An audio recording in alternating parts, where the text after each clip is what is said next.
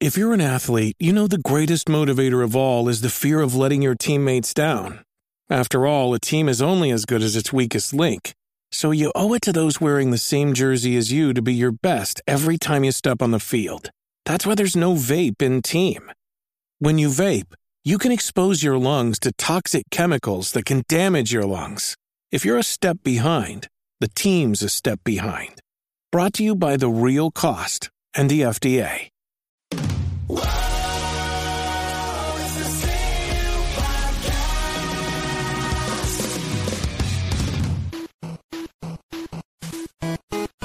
We're back, everyone. We're back from the dusty apocalypse. Yeah, don't worry. We're saved by the Avengers. It's the CU podcast for Tuesday, April 30th, 2019. 9 days out from Pat's birthday. Mm-hmm. That's Ian Ferguson. I'm Pat Conjure. Well, we're talking Avengers Endgame with spoilers. The 3DS is just about done. The Sonic trailer we're going to watch live. We get our reaction. We haven't seen it yet. Best Buy giving you a PlayStation Classic for pennies on the dollar. And Scumbag Star of the Week might come back at Tales from the Game Store. My throat's a little raspy. Ian, we'll get to Endgame in a bit. Anything else that happened this weekend with us? Well, you saw Endgame like 11 o'clock on Thursday night. Yes, I did. I like going to the movies late. Vani. I fucking don't. I felt bad for Vani. She had to work the next morning. Oh, really? Yeah. Well, she has to with her line of work. She can't. Right. You can't risk that shit. Working in comics, you can't not see a comic book movie and expect it to not be blown for you over the weekend. But yeah, we had a good time. I enjoyed the movie. We'll get into it a bit later. It was not my favorite Marvel movie. Well, hold it for the section. We'll get there. Yeah. No, other than that, I've been trying to stream more. It's been fun. Playing a lot of Mortal Kombat 11 still. You're streaming it off the PS4 directly, or no? You're not using OBS. I'm using OBS. Ian's. We're both graduating to knowing how to stream. Yeah. No, I've been using OBS for like the past 3 weeks, month or so now, because it lets me do other stuff besides PS4. Yes. We can finally do that Friday the 13th. We can do it. We could. Now you can do the team up streams on Twitch. It's that's beta. weird. I don't even know how you that combine, works. I guess, screens or something. You join forces, smash them together, and you piss in the same toilet like you did when you were 4 with your cousins. So I did that anyway. Sorry. Anyway, okay. What did I do? I saw. Well, we'll get into the Avengers thing in a bit because there was a little thing that happened. I'll tell everyone about. But our mutual friend Yoshi. Mm-hmm. CG artist extraordinaire came down. We did some grappling training on Sunday. Mm-hmm. He only hurt my arm once by accident, so that was successful. That was a successful session. I saw our pal Tom on Sunday too, and he brought little bunt cakes down. And they were delicious. So opposite directions, but still communal. Yep. Exercising, training, and having bunt cakes. But I love both Thomas and Yoshi. We missed out. We should all got some fish tacos. But no, it was fun. And you can see the joy in Yoshi teaching because he used to teach, jujitsu, and so he was like really into. I was like, you got to slow down a little bit here. I'm a beginner, and someone was like, the arm bar has like 5 steps. You got to just slow down a little bit on each step, and it was fun though. It's good. I can seriously see myself getting into it if I had time, because it is it's fun. There is a chess element to it, and yeah, you learn how to handle yourself against bigger opponents. So I'm like, okay, that's fine. And then what else did I do? I'm working on a certain Super Nintendo guidebook, and then the NES guidebook. I'm down to like 20 copies left in stock. So don't order them if you're out there. Wait until the third print because it's better. So let the people on Amazon don't know. Order the last copies. So that's what I'm going to say to you. Wow. And don't. I'm just going to say, those Amazon people, let them get it. Plus Amazon takes a bigger cut too. So Amazon has you over a barrel a little bit. Not that I don't like Amazon, but anyway. We have an announcement for conventions we're going to be at. Okay. Well, we can officially say we're going to be in Long Island Retro Gaming Expo. Yes. August 9th and 10th, is it? Correct. And that's in... No, wait. No. Is it? Or 10th and 11th. 10th and 11th. 10th and 11th. We should know this. We should be good to our pals at Long Island Retro Gaming Expo. It is August 10th and 11th. Go to Long Island Retro Gaming Expo.com. It's okay. This website is expo.liretro.com. That's the website. And what other guests you're going to have besides us show up? We'll get into it next time. There's in the past they've had some YouTube personalities. We got Vinny from Vinesauce coming out this year. Our pal Leonard Herman. I love Leonard. Wrote the first video game history book, Phoenix. Frank Cifaldi's coming out. Oh, yay. Okay. I didn't know that. I didn't know it either. The Cheap Ass Gamer Cast is coming out. Sweet. Modern Vintage Gamer, not familiar. I'm sure he does great work. The My Life in Gaming folks will be there. The Retronauts will be there. So it's going to be a fun time. It's my first time coming to the Long Island. Long Island's been around for a few years now. The XY I heard it's really good. That's a hell of a lineup. That's a good lineup. It's a good. That's hopefully get to hang out with Vinny finally. I was convinced, yeah, we're going to hang out. It never happens. I love Vinny though. Check him out. And then the week before that, I'm going to be at the Missouri GameCon. That's at mogamecon.com, and that is the previous weekend. So that is August 3rd and 4th. Well, really the 3rd. The 4th is just a VIP thing. Just the 3rd, and that's I'm on the website. Yep, I'm there. Walter Day is going to be there. I'm going to be there. Norm the gaming historian is going to be there. Which one? Norm the gaming historian. Missouri GameCon. Yeah. Jay from the Game Chasers. No Billy. There. And others to be there. So there, check it out. Adam Korlick, my pal Adam Korlick. So check that out. That's at mogamecon.com as well. And you can still pre-order a certain Super Nintendo guidebook, which I'm still working on. Hopefully it'll be compiled by the end of next month, and then it'll be for sale later in the summer, because it takes time to print this stuff. It's not magic. And that's at ultimatesnes.com. So, Avengers Endgame, Ian. Yes. Originally, I was supposed to see it. I got tickets for the local place, which is great. You pre-book tickets like a concert. That's where I go for basically all the we're too lazy. Go to the mall. It sucks just to see a movie. It's a whole thing. I still have free movie tickets, gold tickets that I bought. They're not free. I spent on Groupon 8 years ago. I still have them. I don't like going to the mall to use them. So I had 1:15. My friend had to do something that afternoon. So for her benefit, I traded in my tickets to Saturday morning at 7:30 a.m. So I had to weed through the minefield of potential spoilers for another extra 24 hours. That was in my head the whole day. But I was not spoiled at all. I was not. So I was good to go. Yeah, I managed to not know. I mean, other than some basic stuff. We knew basic stuff. Yeah. We knew something was going to probably happen with the quantum realm, because you see me in those white suits and okay, something weird's happening. Yeah. Something. So, and then the trailers did a great job of not really spoiling that much. No, because 95% of the spoilers of the scenes in the trailers were just like the first 20 minutes of the movie. I think the latest scene in the trailer was when they're actually in the suits about to all jump, as far as I can recall. There was, I think, the one shot of the three approaching Thanos, but they're going to fight Thanos. Yeah. So it's like, okay, we get it. But for terms of the structure of the movie and everything else, no one had a clue of how this was going to go. Much to Disney / Marvel Studios credit. So, Ian, what did you think about Avengers Endgame? I don't know that I can get huge.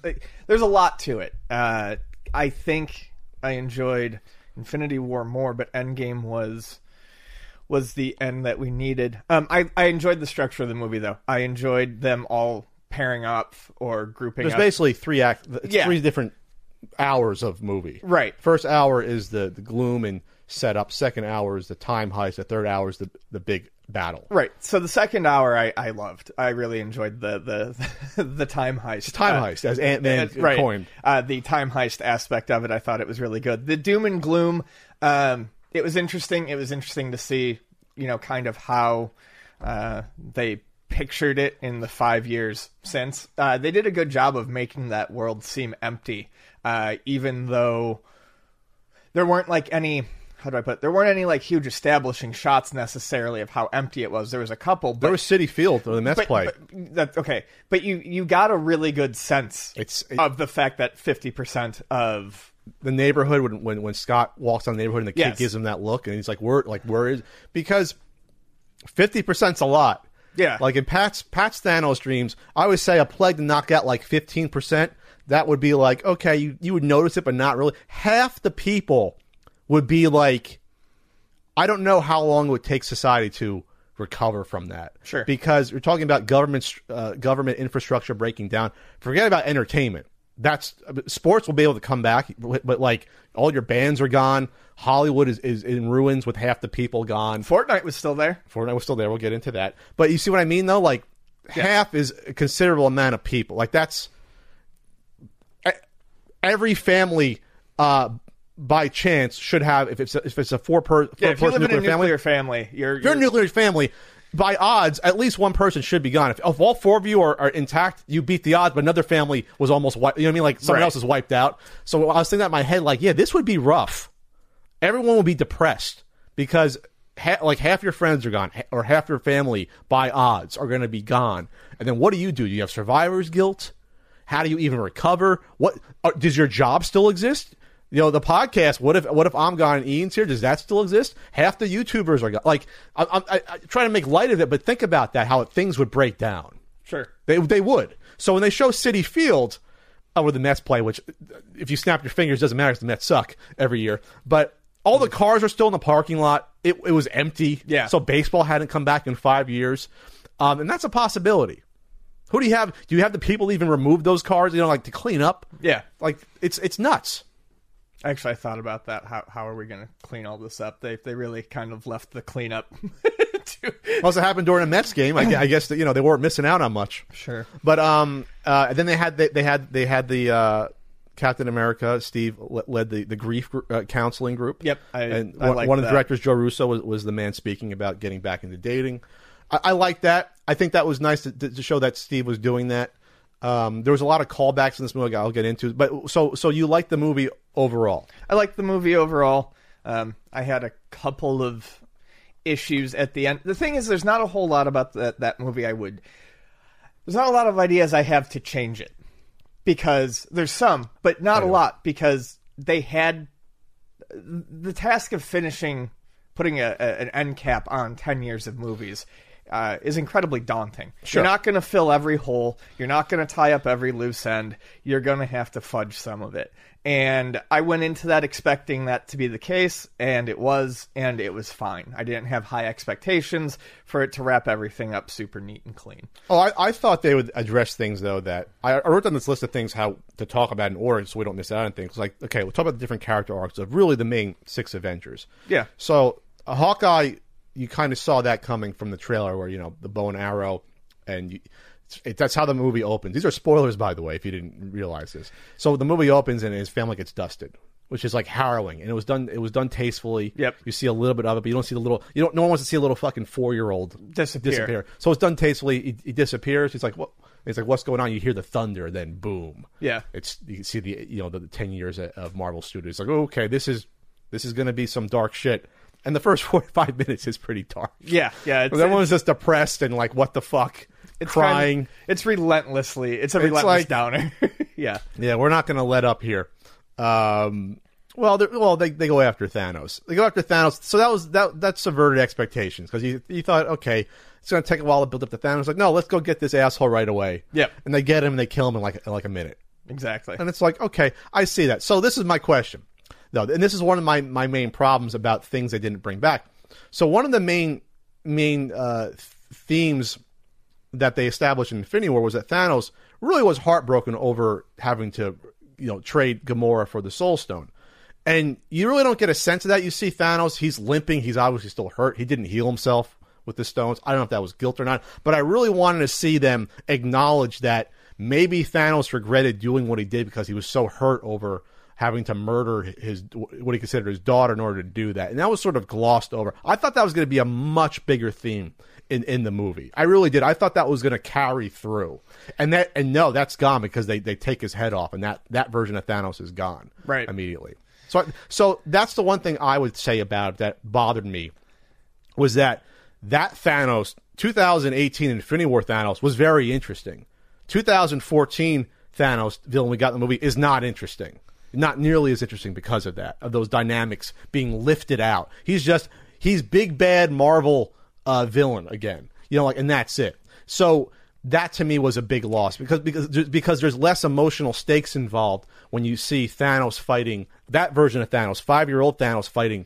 He doesn't know who anyone is. He even says to Scarlet Witch, "I don't know who you are." Right. So there's less stakes involved between the two sides. Does that make sense? Yeah, it does. It was. I questioned that as well, mainly because, the end of Infinity War is it's him looking at Yeah, he's talking to them. He's talking to Scarlet Witch. He's like empathizing with her. No, I'm talking about the end with Gamora. Oh, yeah. Of Infinity War. What did it cost? Everything. And he's fucking crying. Yeah. So I was like, okay, maybe this movie would deal with his guilt. And maybe he did the wrong thing. Or if he still thought he did the right thing, he has to live with this now. And that maybe he that's gone because he's killed off. And we don't know. We see him making his cute little T-shirt, his little Mack Weldon shirt. We see him making his little things, and he's hanging out. He's obviously he's hurt. His face is all messed up, and you know what I mean? And then he gets offed. Speaking of that, I liked that they toned down the comedic moments. That was my big problem with Infinity War, was too much out of place comedic moments. This one really didn't have that to the same extent. I felt it was the same in both. It wasn't shoehorned in like the I am Groot, I am Steve Rogers stuff, I thought. But the humor the humor in this one was worked in well. How do I put it? I feel like there was a lot of good depression humor. Certain people, when they are very sad, use humor to deal with that. There's some self-deprecating humor, and it was. I enjoyed that aspect of it. The humor, you're right, it didn't seem as out of place, and they didn't make it as, I guess, wasn't as much a bunch of one-liners. They worked it in better. Yes, they exactly. Well, thanks for listening to me, Russo Bros. I appreciate that. Fans of the CU podcast. But in terms of character arcs, Hawkeye, I loved Hawkeye's arc. He loses his family. He becomes a Ronin. That was one of my favorite scenes in the movie. Yeah. In Japan, that was an awesome scene. That was good. A little samurai sword fight, basically. It kills him. And then Black Widow is watching, like, okay. Hey, Clint. I know you're fucked up.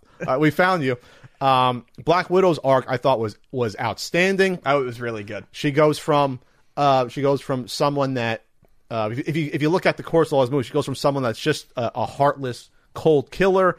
She learns to like the people around her with the Avengers. The sandwich scene with her and Steve Rogers was great. Yeah, so you can see her. She developed not the most of all his characters, but arguably she had the biggest arc out of everyone over the past 10 years. We first saw her in Iron Man 2 in 2010. The only reason for that movie to exist probably to introduce her, because otherwise the rest of the movie is so forgettable. But anyway, and then she has this family now around her, and then she sacrificed herself to save the family. Right. Which I thought was really heartfelt. And when I read that they were considering sacrificing Hawkeye instead with that scene, they weren't sure which way to go. But they said, no, we shouldn't deny the audience her going out like this is probably the best exit for her. I thought it was going to be Hawkeye. That was one of the few parts of the movie. I knew they were going to have to...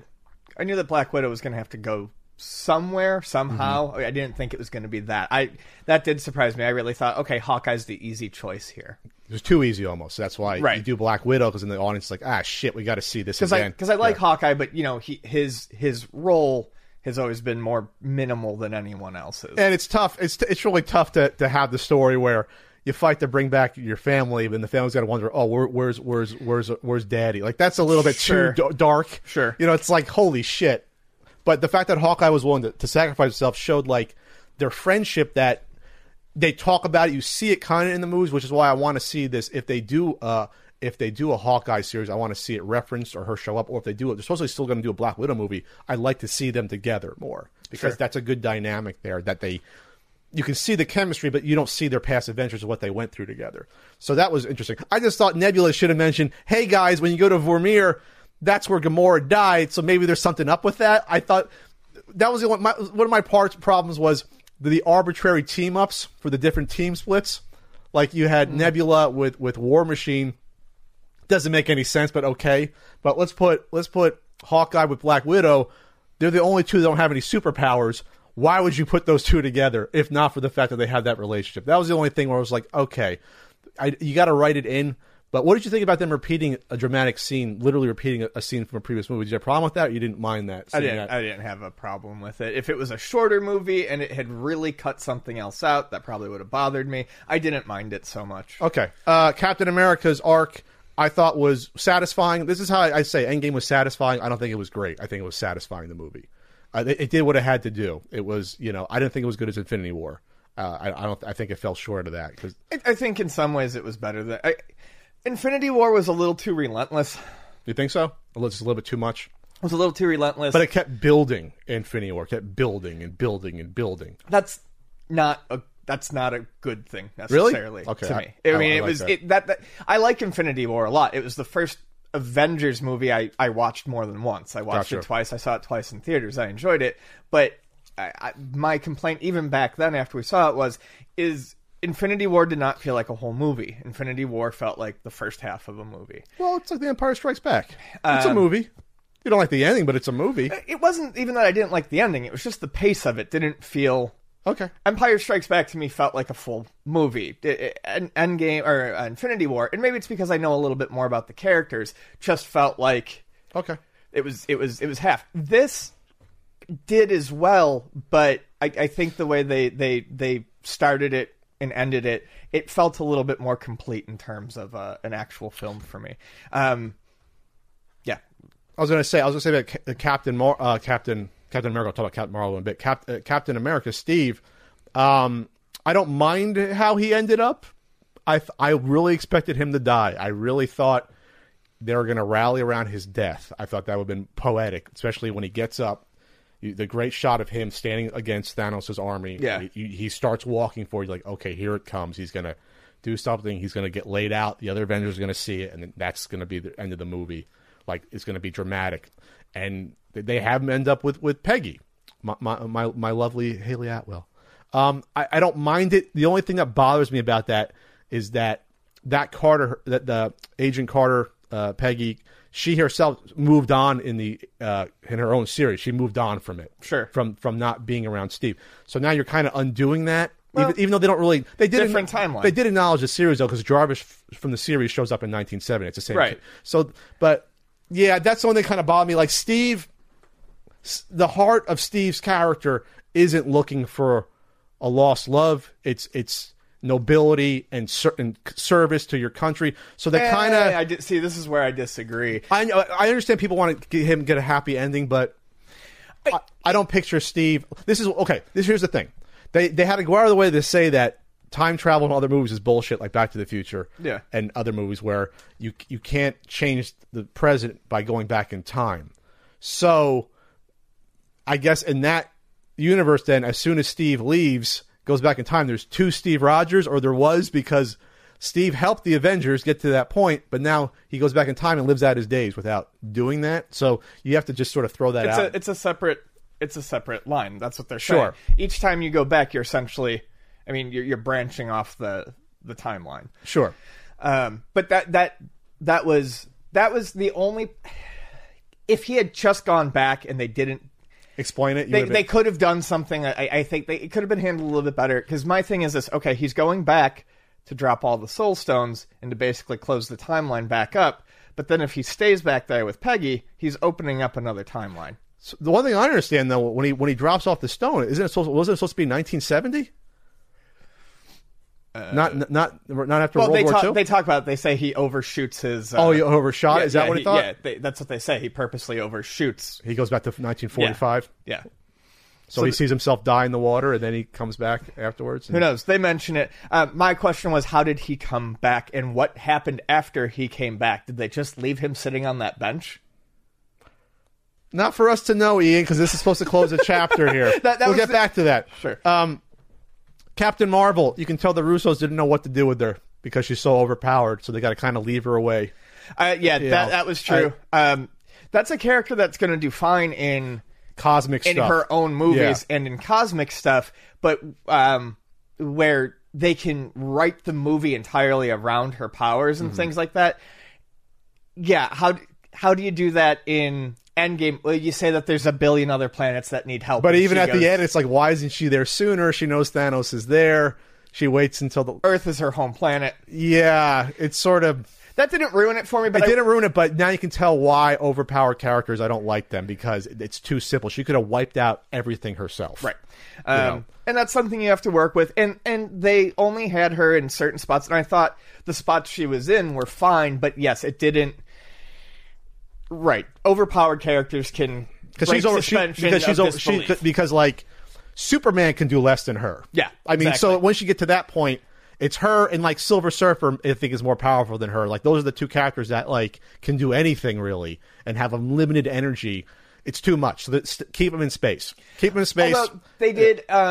it was how was Thanos dealing with her? Time stone? What stone was he using? He took the Power Stone off and punched her. Yeah, there could be some interesting... I mean, there are interesting ways to work with it. I just don't think they put enough time into it. They had enough they had to do with the movie. Yeah, so that was fine. But I can tell the Russos are like, yeah, I don't know what we should do with her. But whatever. Some people were pissed she wasn't in the movie more. It's fine. She just showed up. I don't think she should have been in the whole 3 hours because she just showed up. My only problem with it was I wanted to know what was going to happen with Fury. The post roll at the end of Captain Marvel is "Where's Fury?" And we don't even see Fury until the end of the movie. The end of the Maria movie. Hill. Yeah. By the way, they did a good job bringing everyone back. I missed William Hurt. I didn't see him. Was he at the Tony's funeral? Because he was in the credits for William Hurt, General Ross. Yeah, he was there. He was. Okay, so he was there. He was there. Martin Freeman wasn't. The son of Ross wasn't. Little Ross wasn't in there, so he was the only one that wasn't there. Little Ross wasn't there, and they sort of forgot about Peggy Carter's great niece that made out with Cap, in Civil War. What was it? Sharon Carter? Yeah. They kind of just forgot that was a thing. Because then if that's still around, you can't go back in time to get Peggy. I just thought that was interesting. They could have did something with that to explain that, but they just totally ignored that. I liked the nod to Iron Man 3. They got the kid back there. Yep. I was like, okay, because that movie otherwise doesn't really fit into the rest of these, but which is fine. You can do that, but it was good to see that. I really like that movie, but yeah. I like Iron Man 3 a lot, too. Yeah. Mandarin stuff, you get over it. So Thanos wasn't as interesting to me. The final battle, I thought was underwhelming. And I actually read this morning that it was planned to be longer. Okay. Because when I see that battle, you see it patchwork together to me, and there's no real beginning, middle, end like there is with the Wakanda battle. There was a beginning, middle, and end. You mean in Infinity War? Yeah. This did not have that. This was just orgasm, comic splash pages of all these guys doing stuff. Everyone gets their little moment. Like you had Tony and Pepper spin around together shooting. You got a little bit of Drax. You got a little bit of Black Panther running with the gauntlet. You got, I'll get into Spider-Man annoying me later. But that's what you got. You got these little, but they still missed out on characters in the battle. Hulk didn't do anything significant. Hulk never got his comeuppance on Thanos in any way. You didn't get anything with Groot really talking to Rocket and reuniting. So there was stuff missing here. It seemed like it was either rushed or they figured they had to cut something because it was just too big and wouldn't work. But I really was disappointed in that final battle. I really was. I was expecting something. I'm not saying I expected Helm's Deep from like Two Towers, but there really wasn't. I couldn't follow what was happening. Besides, the glove goes here. They go towards Quantum Realm. He blows it up, fights Captain Marvel, fights Scarlet Witch for a second, and then Tony grabs the jewels. Like that, it seemed like it was over like that, at least to me. Yeah, it did seem a little. It didn't have the flow of Infinity War or even some other of the movies. I thought it more or less did what it needed to do. It needed to show some action. It did a decent job of spotlighting a few characters. But it was very, very sudden. Yes. And for some of those characters, that was the only thing you saw of them in the movie. And once again, 3 hours. You've only got so much time to work with. This is the whole thing that I'm thinking the entire time I'm watching it. But what's your 3 hours though? You can go 3:05. But any amount of like reuniting or camaraderie as they come back before the battle would have been better than that big build basically up. It's wormholes and then everything opens back up and then fighting. Some sort of acknowledgement between the group that was still there and the group that just came back, like something like that. Yeah, because Rocket's on War Machine's shoulder instead of going over to Groot and saying, "Oh my God," like because it's like a father-son relationship, things like that. You could have had a few minutes. I was shocked that Hulk did not get in a shot in with Thanos. I thought that was really bizarre because he got trounced in the beginning of Infinity War. He got punked out, and then you think like something would have happened where he would want slight revenge. Not saying that'd be total motivation, but they totally ignored that. I just didn't understand that. That to me was almost like they didn't have time. They couldn't fit it. They wanted to keep the movie shorter, or a combination. I do know this, that they were looking for CG artists a month before release still for the film. So they were still working on this movie, or still looking for extra help. So, all right. Spider-Man. You're losing me, guys. I'm tired of Spider-Man whimpering and cowering in every single film that he's been in. I am sick of seeing it. It didn't bother me. Well, you don't follow the character or know what he's like. He's not, I'm scared. Oh, save me, Captain Marvel. Really? Really? We can't see him, like, jump around, avoid some of the beasts, web up a few. Hulk comes in and just punches him out, like something cool like that. Instead, he's got to rely on his stupid suit and the instant kill mode. He doesn't have that. He didn't ever have that for 50 years, a fucking suit to do that shit. Really annoyed. Sorry. I'm over whimpering, wimpy Peter Parker in these movies. I am. Besides, okay, things missing. I mentioned Hulk not getting any comeuppance, which I thought was weird. No Gamora, Thanos stuff with the guilt. We have new Gamora. Well, we have 2014 Gamora that's now in the current timeline. So that's interesting. That's how they brought her back, which is not with the Guardians. She's not with Nebula. I loved Nebula in this movie. I loved the performance of... Yeah, Nebula was great in this movie. Ant-Man was great in this movie. Paul Rudd's fantastic. No, I'm just saying, you know, for all of the... This is another thing that helps me forgive the movie in a lot of ways, though. For all the characters that didn't get focus. What are you looking at? Your LWO shirt? I just noticed that. Is that a real LWO shirt? Okay, real sorry. LWO shirt. I've had this shirt. This shirt is legal to drink now. Okay. But they really did put a good focus on some characters that haven't really had a great spotlight in the larger movies. Obviously, Ant-Man has had 2 movies, and Nebula's been in 2 movies, but to see them... 3 movies she's been in. 3. But to see them get... That's what I'm looking for. To see them get focus as important characters in a larger overall movie is good. That's how you set things up for the future, is by making sure that people see these characters as truly powerful, meaningful characters. Because you could potentially see Scott Lang becoming an Avengers leader in the next phase. You potentially could see that. You can see him sort of stepping up from being just goofball to... Yeah, watching him step up was great in that movie. Yeah. The humor, like I said, was good. We talk about the future of the MCU. And this is where... things get dicey the more I think about this over time. Because this is why comics don't kill off characters for good. Because there's certain characters that are always more popular than others. And then you'll see the interest decline when they're gone. So Captain America's story is closed. Yes, you could, in this timeline, even bring him back with the super soldier serum. You make him young again, replace the actor. They kill off Tony entirely. Okay, I actually thought he was going to survive in some capacity and become an elder figure, but they closed his gap. Plus, he caused a lot of this shit to begin with. He created Ultron. You know, he did a lot of this stuff. I really liked Iron Man's arc. I thought he got to go out as a hero and he gained redemption. Sure. I mean... And it paid tribute because he was the first guy in this MCU. Yeah, so I can't complain about that. Yeah, it was good. It was heartfelt. I thought it was interesting how he didn't even get a word in after he's died. He just was looking around and... You can sleep now. Pepper was okay with it. Pepper knew that he had to do this to save everyone. So it was actually very heartfelt. People were crying in the theater, and the funeral was done well. It had his Pepper gave him this proof Tony has a heart, little plaque from the first movie. And so it was, and I think when they put their fists in above the thing, it actually looked like the same thing too. Yeah. They put their fists in. I think so. So that was done well. But now you think about the MCU not having Captain America, Iron Man for the next 10 years, potentially. Well, you do get Captain America. But Steve, I'm talking about. You're going to get Falcon, potentially. Falcon's not Steve. It's still Captain. It's not the same character. It's not. It's not Ian. It's Falcon. But it fills the hole. Steve, I like Falcon. Falcon's not Steve. So this is the point. I see interest waning a bit with these guys being gone, just naturally, because these are the heavy hitters. In 10 years, if Spider-Man, if they write out Spider-Man in 10 years, we'll just say, obviously I'm going to be less interested because I like Spider-Man. So they're going to have to bring these characters back. That's my point. They're going to have to bring these characters back at some point and just recast them. They have to.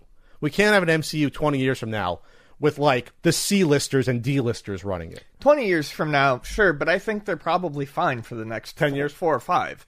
Maybe not 10, but I would say 4 or 5.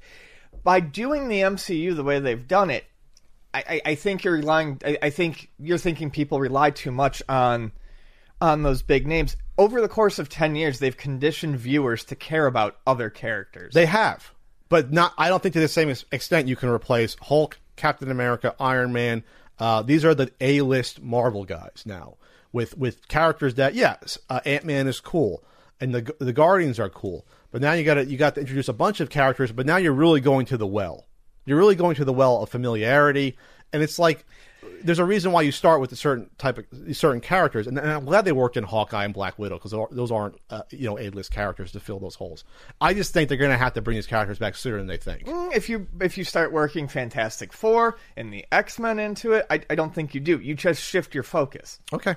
I don't think it's going to have to be sooner than later. I think that... Do you think like 10 years maybe they'll think about recasting them? Sure, by 10 years, yeah, maybe even 5, but I think they're going to do their best to stay away for like that 5 years. For at least the years. next phase, at least. Yeah, I mean... it's like 3 years, was it 3 years per phase, roughly, something like that? That's how they've been doing it? Yeah. I guess, yeah. 3 years. So I don't think it's the end of the world. I'm excited to see what happens. Also, we didn't talk about Fat Thor. The biggest thing... I love Thor in this movie. I fucking love Thor. Chris Hemsworth is... He's become fantastic. Chris Hemsworth is has become the MVP of the MCU. Like, you look at like how well Robert Downey Jr. has done.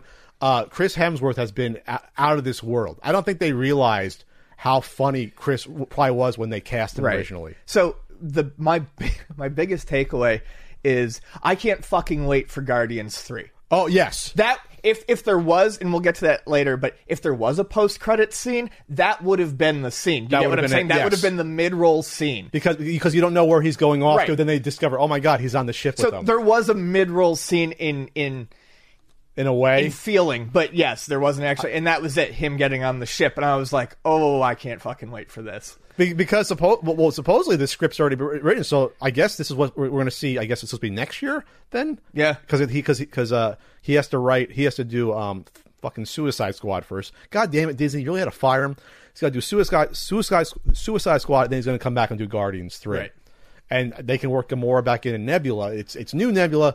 It's past Gamora, who doesn't have the relationship with what's his name, Star-Lord. Peter Quill. Right. So that's interesting that they reboot that. Because even she's like, really, this guy? That was a funny line. Yeah. So either that or the tree. That was funny. I love Nebula. I loved Thor.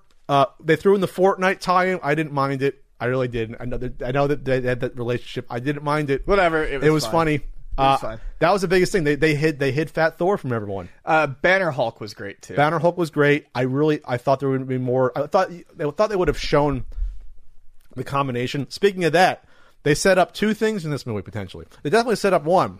Okay. The earthquakes by Wakanda, underground, under the water. Oh, sure. It's our buddy Namor. Mm-hmm. He's probably going to be in Black Panther 2. So they're already working the Fantastic Four. I'm excited about that. And the other thing, that I did not come up with this theory. I read this theory. Okay. That when Hulk puts on the glove and snaps people back, his gamma radiation is going to cause the mutants to appear. Some of the people that come back are going to be mutated because of him. That's what I read. That's actually not a bad idea of doing it. Huh. It's not a bad idea. It would make sense. Is that, you know what I'm saying? Because he's doing the snap. He's got the gamma radiation built into him. So maybe something went awry when he brought people back. I think that's a brilliant idea. They can explain it like, wow, now we got these people appearing with these powers, and they all happen to be some of the people that came back. What the fuck's going on? That's an easy way to do it. Sure. Otherwise, I thought it was going to be just Doctor Strange bringing it. I'll tell you one thing. I'm an idiot, but I thought when they pointed those guns up at the end, I totally thought to myself, that's either going to be Silver Surfer or someone from the Fantastic Four. I really thought for a second that's what that was going to be. When the gunships pointed up and Captain Marvel came in, I totally thought it was going to be something else at first. Yeah. I totally thought they were going to surprise us with something. That was because I was kind of like that. I was like, oh, fuck. I was waiting for one surprise, but no, they did reference Namor. Maybe we'll have the X-Men come in. I'm excited. I will say this. I will be shocked if we don't get a Fantastic Four movie 2 years from now for the 60th anniversary of the Fantastic Four, 1961. I'll be shocked if we don't see that. So, all right, there you have it. We can move on with the rest of our podcast. Oh, yeah. So I like the movie. I would watch it again, entertainment value, but I don't think it was as tight a movie as Infinity War or still The King is Winter Soldier. That's still the king of all these movies. Yeah, that's what Vonnie said. That's where I more or less agree too. Although I got to be honest with you, just because it almost shouldn't count as an option. Ragnarok is really up there for me. Ragnarok's up there. Ragnarok is like just under. It's a different type of movie. Just under Winter Soldier for me. Yeah, I'd put Ragnarok in the top 5 or 6 for sure. This movie I'd probably put maybe 6-ish, just because the big moments really hit, like Avengers Assemble. People lost their minds. I squealed like a little girl when Cap got the hammer. Like everyone did. Like I was just like, ah! Like I was like one of those. I was like, ah! Everyone I talked to is like, yeah. I mean, you could hear it in the theater. Yeah, like it was nuts. Like the payoff was worth it. It definitely was. All right. Speaking of movies, Ian, we have the trailer for Sonic the Hedgehog. We're gonna watch. Yes, I have not seen this yet. I haven't either. On the obscenely expensive. See a Podcastron 6000. We're gonna watch it right here. If I can bring it up, Sonic trailer. Where is it? I think this is on purpose. It's not letting me do it. It's saving us here. Okay. All right. Let's get the mic in front of our faces here, and we're gonna play this.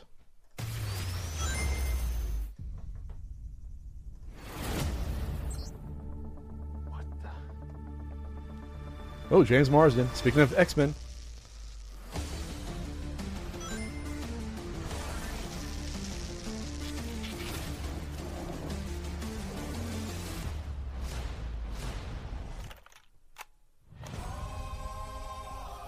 There he is, Ian. Wait, is this Coolio? Yeah.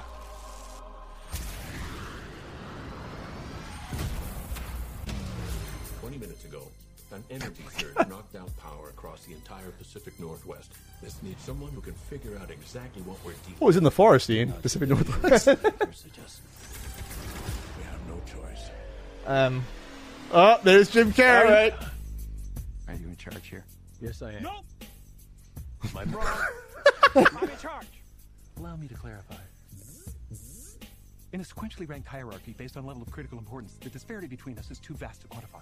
Agent Stone? The doctor thinks you're basic. Listen, pal, I don't know if you realize... I'm sorry, Major. What was your name? Benny. Nobody cares. Oh, I like Carrey. Yeah. SFPD. No. Meow. Why do you have teeth? Oh, come on. Okay, pal, I want answers. Basically, it looks like I'm going to have to save your planet. What? Hey, does his face look cool? Oh, is that all you got? No, but thank you for asking. Uh-oh.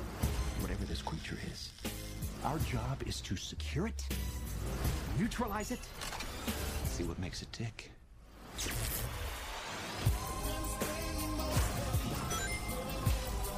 Okay, that was... Has a Genesis? Get it, Ian? Yeah, I got it. That's very funny. Look at this. I took 9 million steps today.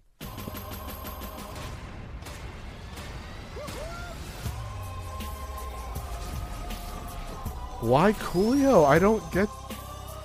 Stay in there and be quiet. How much longer? I can't breathe in here.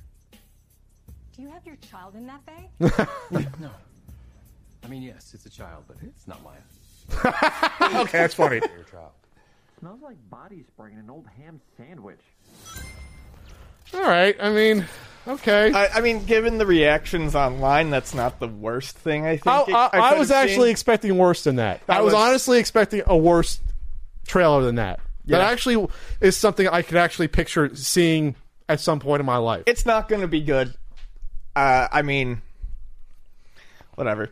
Here's the issue. I just can't care anymore. It's a fucking Sonic the Hedgehog They have movie. to do, like with the Smurfs movie, they have to bring humans into it. Yeah. They just have to for us to understand it. Plus, it's a cheaper movie. Yep. You know, because like that scene, like that's actually pretty funny. He's carrying Sonic around, but they can just shoot a scene with just people. Right. They don't have to have him interacting with little forest creatures and things and animate it all. Carrey looks good. I thought Carrey said at one point he's going to stop doing goofy characters. I'm glad he went against that because he's good. He's great at doing it, obviously. Yeah, I mean, I honestly think Carrey, and I said this all the way back then, Carrey will probably carry the movie in a way. Fill the role just fine. Sure. Robotnik / Eggman. What's the difference? I don't know. The same guy, right? Eggman. Yeah, we'll just call it that. Eggman, Robotnik, whatever. Yeah, I don't know. It doesn't look good, but it doesn't look as bad as I thought it would potentially Sonic's voice is okay. Sonic's voice is fine. I just don't like the look of Sonic. You don't like the teeth now? No. Does he look better in motion versus still? I think he looks a little better in motion. Slightly? That doesn't say a whole lot. Yeah, but I think he looks better in motion. It does. I think the eyes don't bother you as much. The eyes bother me. They still bother me. The teeth. Sonic's got to have teeth. Nah, you don't need human teeth. Were they human teeth? They were human teeth. They were. Yeah, you don't need human teeth on animals. What does hedgehog teeth look like? I don't know, but you don't make them look like a fucking set of falsies. That's what you don't do. A set of falsies. What are people saying? It looks like Dr. Seuss and Mike Myers in the outfit. People are comparing him to how Pikachu is in that trailer. I thought the animation looked fine on the road. That looked okay. I mean, I don't know how's he going to do it. James Marsden, okay. They're trying to get Chris Pratt originally. You know, they got budget Chris Pratt, I guess. I like James Marsden a lot as an actor, so that's fine. It'll do okay. This would be November. Yeah. Oh, so Carrie's, I guess, mustache grows throughout the movie, and then he becomes bald. I'm seeing a picture of him. That's fantastic. I guess it's like a Lex Luthor thing, where something happens. Well, Lex Luthor, he had a wig in the Superman movie. God, I love Gene Hackman. Sorry. Anytime I talk about Gene Hackman, I will. Okay. Remember the end of Superman? He rips off the wig. Well, he didn't want to shave his head for that movie too. Superman the movie. I didn't know. Anyway, so it looks okay. Then I'm not a Sonic fan. This is like how Spider-Man is. Like I care about Spider-Man more than you. You care about Sonic more than me. I feel completely neutral about this. It's like how I felt with the G.I. Joe movie. I have nothing to say about it. It's like I said, it's not as bad as I thought it was going to look, but not good enough to make me want to go see it. Hey, marketing team, why the fuck would you use Gangster's Paradise for Sonic the Hedgehog and not something uplifting or using, I don't know, the Sonic theme or a variation of like something like? I just don't understand it. So let's say they had the ring, one ring with kids went through the ring. Mm-hmm. Obviously you have Eggman. You got his little vehicle pod thing, so you got that. You got Sonic rolling and being fast. So is there anything more you'd like to see, like with the creatures in the forest missing? Or? A redo. Just a redo? Just a straight scrap and redo. Do you have your spec script laying around somewhere for your Sonic movie? It's somewhere. Honestly, if it's going to be... Whatever. It's like a bowl of milk cereal. A bowl of milk? So milk. Milk, yes. So it's a bowl of milk. It's as plain and as boring as it could be. It's just porridge? Yeah. With no flavor packs? With no sugar flavor? It does nothing to excite me, yet it does not make me particularly sad. It's like the G.I. Joe movie for me, where I was like, oh, here's a live-action G.I. Joe movie. Oh, they went so far off the rails where I can't even be angry anymore. Right. So More or less. Okay. All right, I think it's somewhat faithful, maybe, a little bit. No. So, okay, if he looked like how Sonic was supposed to look, would you be more excited? I'd be slightly more interested. Slightly. So it's not just the look, it's the plot. You think the plot's going to be a little weird. The military shit is like weak as hell. It is to me, too. Yes. We got to stop the... And that was the actor from Band of Brothers. And also from Justified. Oh, he's in Justified, too? Oh, okay. Yeah. I love that guy. I forget his name. Neil something. He was in Minority Report. Yeah, he's good. He's a really good actor. Anyway. Okay, so that's Sonic there. All right.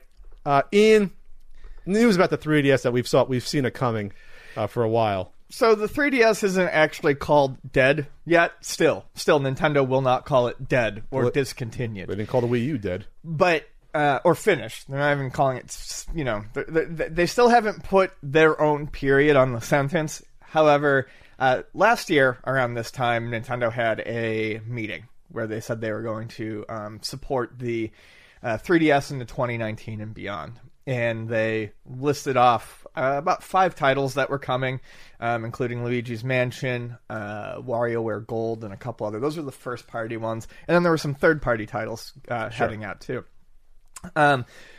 People were curious. They were wondering why. But I understood why they were keeping the system alive a little bit longer. Truly portable. I mean, the Switch is portable, but it's not something you could throw in your pocket or a backpack easily if you wanted it to stay safe. And it was cheaper. It was a lower barrier to entry. They still had stuff they could do with it. And, I mean, it was probably still making them money. So I understand. And I love the 3DS, and I use my 3DS and my Switch in tandem. So to still get some new software, especially software that seemed to make sense for the 3DS, was cool. Now we're here at about the same time as we were last year, and they had another meeting, and basically they did not announce anything. They didn't say. I don't think they said anything about the 3DS.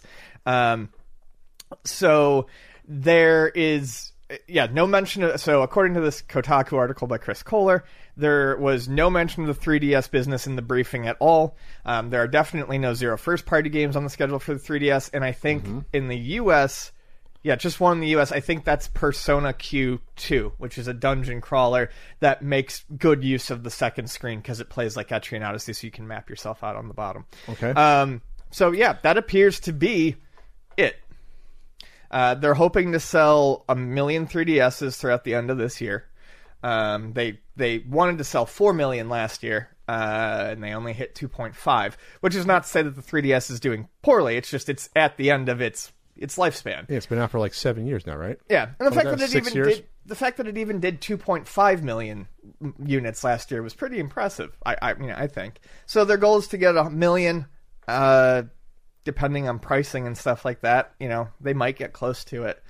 And let's see, 3DS came out. Oh, it's 2011. Yeah. Holy shit. Yeah. It's a good run. 8 years. Yeah, 8 years for a handheld. I mean, it's Nintendo really with their handhelds really stretches them out as much as they can. Yep.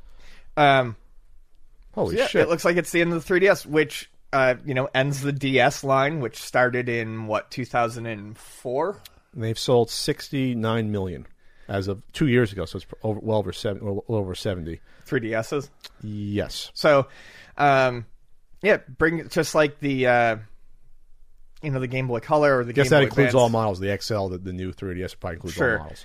But yeah, that's the end of that chapter. It was a fantastic system. And it's backwards compatible with the DS. Backwards compatible with the DS. So the DS has like fucking almost 2,000 games. So I mean, like once you factor that in, because 3DS isn't a huge amount of games compared to the DS, but when you factor both together, it's a huge library. You can still buy one and play a ton of games. Or go flash card. You can always do that. So I can see the system still selling here and there. I still can. Oh yeah, they sell like crazy at work. Yeah.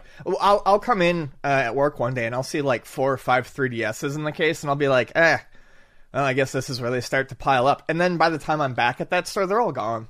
I mean, they all sell. They all sell like crazy. They're perfect for kids, and the 3DS library itself isn't super expensive now. But then you mentioned like the DS back catalog, where games are a couple of bucks. Is that what they are for like a common one? Yeah, for 5. A lot of them are between like $3 and $10. It's not like other systems where they really explode. There are some that have gone up in value, and I'm sure there are some that will continue to go up in value. But as of right now, if you're a parent who needs something for their kid to do, or if you just need a cheap way to entertain yourself on a flight and you're not really into games, picking up a used 3DS is kind of a no-brainer right now. You can get them for like $60. This is the family. I forgot some of these. So we started with the 3DS. 3DS XL, new 3DS, new 3DS XL, 2DS, 2DS XL. New 2DS XL. Yes. So there's 6 of them. So I did not know there was a new 2DS XL. Yeah, that was the one that we talked about it on here. Did we? Yeah, because it's creamsicle colored. It was the same thing, but they just knocked out the 3D stuff. So it doesn't look like faster processor slightly, and they knocked out the and it's not the bread shape anymore. It looks like a normal 2-screen 3DS. And you get the 2 thumb pads, not the one. Yeah. That's the new. Mm-hmm. I remember that. I don't have a new. I don't think. No, I just have a regular 3DS. I never got a new one. New. Yes. Yeah. That's a dumb fucking name for stupid. Nintendo. Yeah, because I'm confused now. It's called like Super 2DS XL. So okay. So they still sell. Obviously, they still sell the 3D, the new 3DS XL, the new 2DS XL. Obviously, the original ones they don't sell anymore. They discontinued the new 3DSs. They discontinued obviously the original one and the original XL. They discontinued. So you can still buy these. Let's see. Let's see. What's the current price for a 2DS XL? Let me look this up on eBay. I think it's $150 retail. But like, what can you actually get one for if you really want to go online and get one? Because if these were new at $100, I might just buy one. Let's see, Nintendo 2DS new XL. What can I get one for? Get one for $100, refurbished. Is that from Nintendo? Nintendo sometimes that's how I got my 3DS. It was that's how my buddy John got his Wii U. He played mine and was like, "Oh, this is cool." And Nintendo sells them sometimes. Wii U's were still, I think, $300 at the time. They were relatively new, and I think he got his for like $180 through Nintendo or $200. It was super cheap. They do it every once in a while because they have an eBay account that does it. You can get one. You can get one for $125 new open box, a 2DS 2DS XL, which is new. So okay, that's not bad at all. No. And you get the I want the creamsicle one. Was that in this country? Yes. Okay. Yeah, the creamsicle and the blue one. But, okay. So I mean, obviously, this could be one of those systems. Like we said, this will be around longer than we think. People will still carry these around. I think. Oh yeah.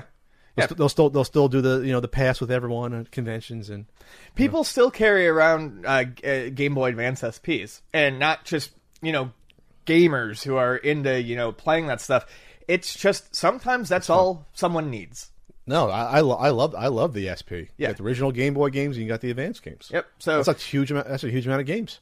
So yeah, I mean, I think people sometimes forget the non-gaming crowd. They're not real gamers, even though they play video games. So I don't know what that means. The non-hardcore gaming crowd. They will use this stuff until they don't. I don't know. They don't have to have the current technology. Yeah, they're fun playing Super Mario Land still 25 years later. Right.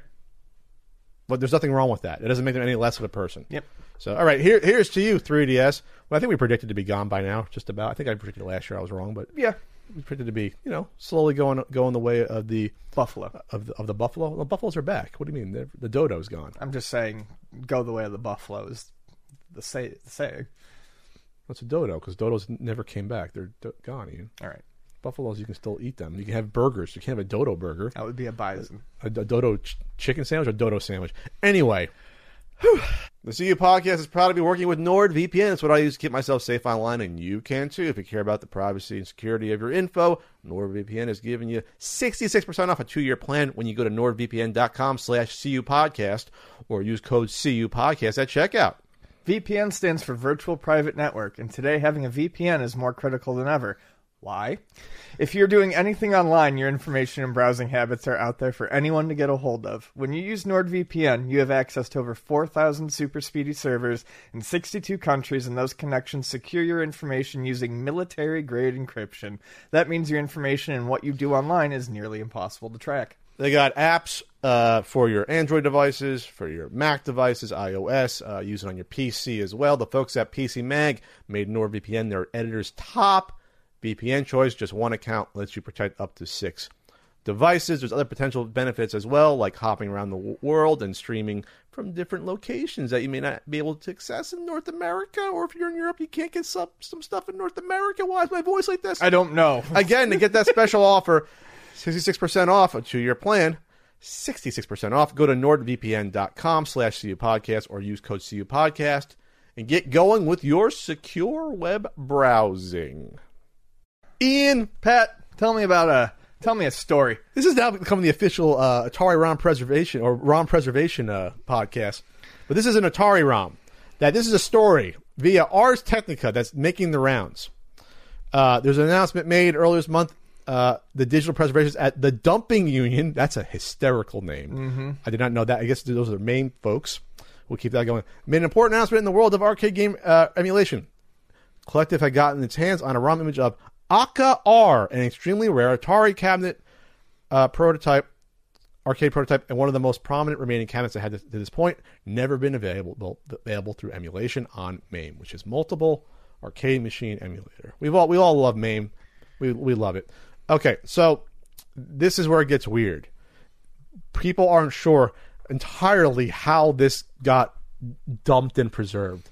This ROM. This is like a documentary thing that could happen. Yeah. So I had heard of this. Of course, I've never seen one of these before in my life, so I can't comment much about this. But there's very few of these cabinets. They made prototype cabinets, and they were all in collectors' hands. Three of them, and you can play them, but only at special events because it's a rare cabinet. Right. So in that sense, to some people, it was preserved, but still the ROM, they didn't know the ROM was digitally preserved. Right. Because God forbid something happens, you can't get at it. So let's look at this game here. Let me just put the volume down just in case. It looks like a Missile Command, only it's surrounded as opposed to use a trackball or maybe potentially or a spinner maybe, and then you shoot. You're in a circle. You shoot around. It's like a shooter, but you're stationary. Yeah. It's kind of like not Vectrex in a way. This looks really fun. Yeah.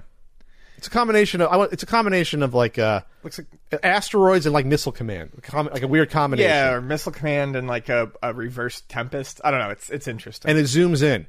This is a cool game. I'm on board. But the problem was that it wasn't preserved that we know about. So this is what the theory was, how this got out.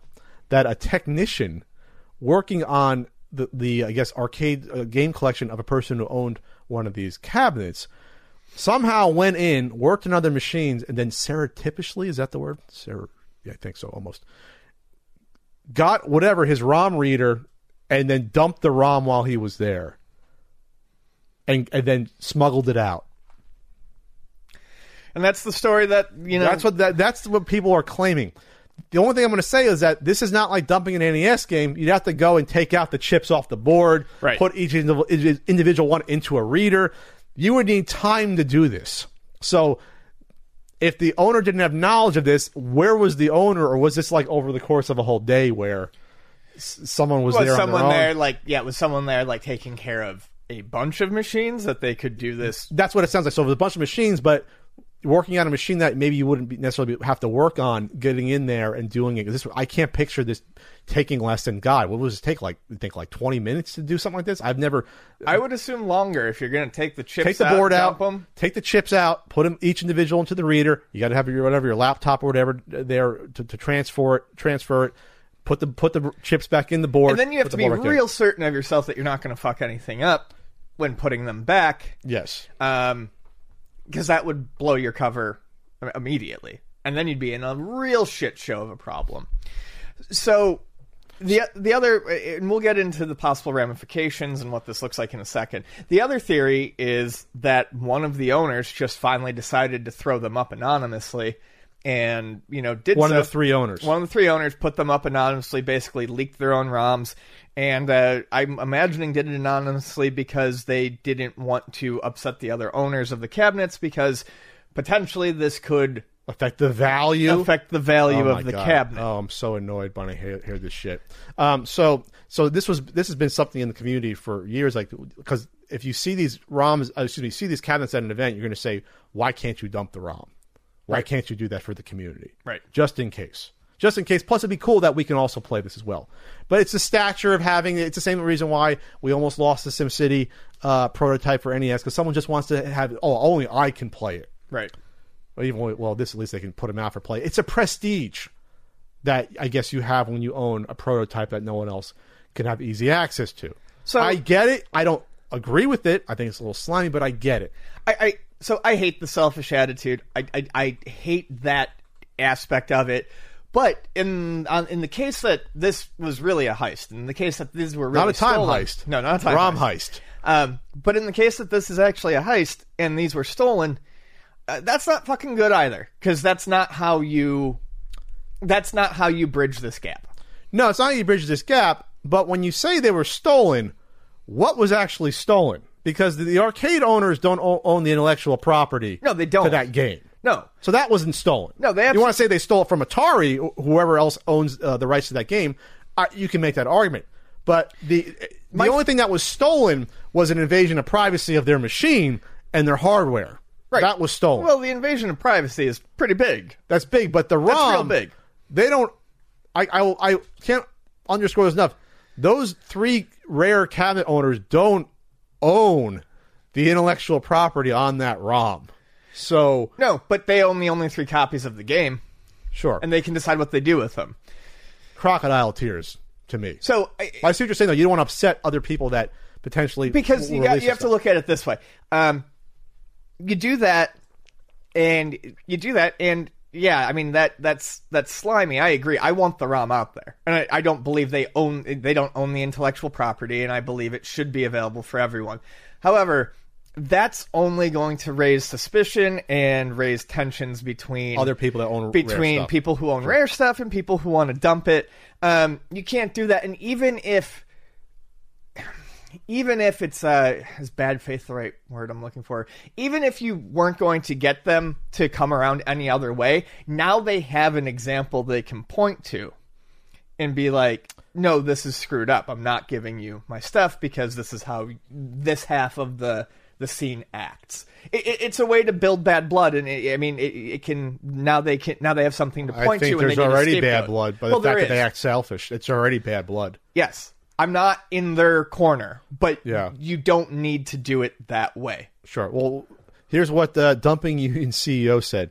There were only 3 machines ever built. All are in high-end collections. One collector had a tech come and work on some of his games. The unscrupulous tech copied the ROMs without permission. The game was not broken and not one he was supposed to, quote, fix. The owner is reviewing a couple of months of security video to see if he can catch him in the act.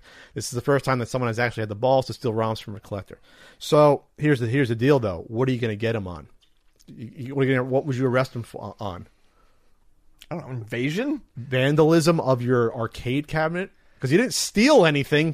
The cop's going to be like, what did he steal? Well, he took some digital information from this game. And the cop's going to be like, oh, that's not a crime. It probably is if you own the machine. If someone comes in and takes shit off your computer when they're not supposed to, even if you don't own it or made it, that's still an invasion of privacy. There's a crime there somewhere. Okay, so... If I come in and just start grabbing shit off your computer and leave... Well, it's not his computer. It's an arcade cabinet. But you're still getting data. Here's the thing. Here's the only thing I can say. You came into my game room. You saw an NES game. You copied the ROM from the NES game onto your computer. Right? This is basically what happened from a ROM board. That's what you did.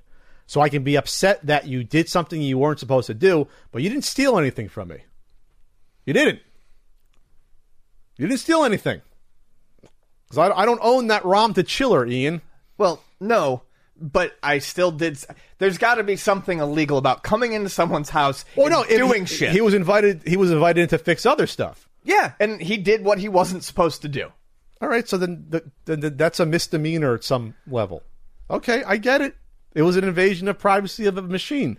I can't back that up. I'm glad the ROM is here, but I'm not going to make I'm just saying this. Or say that he's it's okay. a crime. No prosecutor is gonna prosecute that case. I don't think that's okay. I don't think that's an okay way to do it. Well, but here's the thing, though. If this doesn't happen, this is what happens. When this person dies, someone's going to buy this machine, and either the cycle continues or someone comes in and says, I'm going to buy it, and I'm going to be one of the only person that has 3, but I will dump the ROM. This is just time. This is a timing for this stuff to happen. That's really what it comes down to. This stuff's not going to be undumped forever. It just can't. Sure. If it's a lost game, there's a couple lost NES games that I forget the one of them. I think one was a Color Dreams game. They still don't know what happened to the guy who owns it. And that was like the last time I heard of him was like 15 years ago. Then that's a potential. For an arcade machine like this, I think you're always going to know where it's at. So in that respect, I agree with you that eventually these are going to get dumped somehow. But we don't have to worry about it now because now it's dumped. So obviously it bothers you more than me at this point. And honestly, the value of these games does not go down because of the ROM getting dumped, because the arcade cabinets, there's only 3 of them still. Oh, I don't see the value ever going down on those. There's 3 in their full cabinets. They're full, beautiful arcade cabinets. If anything, I could see it. And it just goes up potentially because people can play the game and think, oh, this is really cool. I think it's mentioned in the article. Yeah, now that people can play it and there's only 3 of them, it might actually increase the value. Let's see. I talked to Atari collector Scott Evans. Let's see. Collecting. Evans also owned 2 cabinets of Marble Man, the prototype sequel to Marble Madness, which is seen as another undumped Grail accessible. I always wanted to play that, the Marble Madness one. I think it was like a couple of arcades they put it in. Then there's Bradley Trainer, a version of Atari's Battlezone, modified for U.S. military training. Evans apparently discovered the only known extant cabinet for that next to a dumpster outside of the closed offices of Midway. So there's more than one of these that are undumped still. Yes. So that's we don't know about as much because obviously consoles it's a much bigger scene with console games versus arcades. But all right, I'd honestly rather someone just fight a person for the ROM. What do you mean, like in the ring? Yeah, just beat them up and take the ROM. In a cage. Yeah, versus doing like this sneakily. Mm-hmm. Yeah, I'd rather see cage fights. I see the harm in this, Ian. I do, but I mean, it's like when you look at the balance of justice. Sorry. I don't. Again, it's crocodile tears to me. Sure, it's the balance of justice of 1% of people might think that it's their right to hold on to the intellectual property of this versus the greater good saying, well, it's really bad if you do that. I get some people email arguing that, well, they own the intellectual properties. No, they don't. No, they don't. They own the vessel it's contained on. Yes. If I died tomorrow, I couldn't have Norm couldn't go print copies of my book just because I'm gone. That's not how it works. I mean, he could, but he'd be in trouble. As someone who owned the estate owns the rights to that game. Abandonware doesn't hold up in court. It doesn't. That's not how copyright works. If an author of a book dies, just because no one's there to produce that work or to care for it doesn't mean someone else can automatically do that. It has to fall out of copyright first. So people have to brush up on their copyright law. You can disagree with it, but that's the way it works at the end of the day. Okay. All right. So I want to play this now. I'm going to boot up. Look good. I haven't updated my MAME in probably like 12 years. Probably not. You know, and the only problem with that, when you update the MAME, they correct it, so then your old ROM set doesn't work because they fudge some of the old ROM sets to work with it. So in order to make it more accurate, the old ROM sets don't work anymore. So then Pat can't play Paperboy easily, for example. Okay. Ian. Yes. What's going on with the Best Buy and the PlayStation Classic? So Best Buy had a promotion, a 1-day flash sale promotion. Oh, it was 1 day, huh? Yes. 1-day flash sale promotion where you could buy a PS4 Pro and get a PlayStation Classic for free. That was from whatever time it started until I believe it was 10 p.m. Yesterday. So you're saying it was a limited time? It was a limited time, Pat. Okay. So I think it's funny. It's very Sony to me that they would give, and they called it like a $59.99 value or something like that. No, it's not. That value, there's no value. No one wants these. It's a $20 value maybe, because didn't Walmart or Target have it marked down to like $25 at one point, I saw? No one wants these. And to call giving one away for free with the purchase of the highest end PlayStation. It's $400 for the PS4 Pro. Yeah. For like a deal, it's nuts. Well, who would want that who's buying a PS4 Pro? Right, exactly. Who would waste their time to plug that piece of shit in if they got a PS4 Pro? If you've got a PS4, I mean, it doesn't mean you can play all the games that are on there, but you've got something better to do when that package arrives than hook up that PlayStation Classic. It's just very Sony that they're giving away. Well, this is probably Best Buy's decision, though, to do this. Possibly. I was going to say, Best Buy has these laying around, Ian. Well, Sony was supposed to be buying some of them back, from what I heard. So, yeah, they're just giving away their trash in an attempt to increase. Yeah, any store could do whatever they want with the stock they buy wholesale. Sure. So this is probably Best Buy saying, we can push the PS4. We got probably literally a few thousand PS Classics laying around throughout our warehouses that we have to push. Yep. We can say it's a $60 value because that's the arbitrary price we've decided to sell it for. But it was $100 originally. Yeah. But now it's $60. But now it's and that's $40. Pushing it. Yeah. How much is it on Target? I'm sorry, just keep going. I want to see how much is it on Target.com. I'm curious.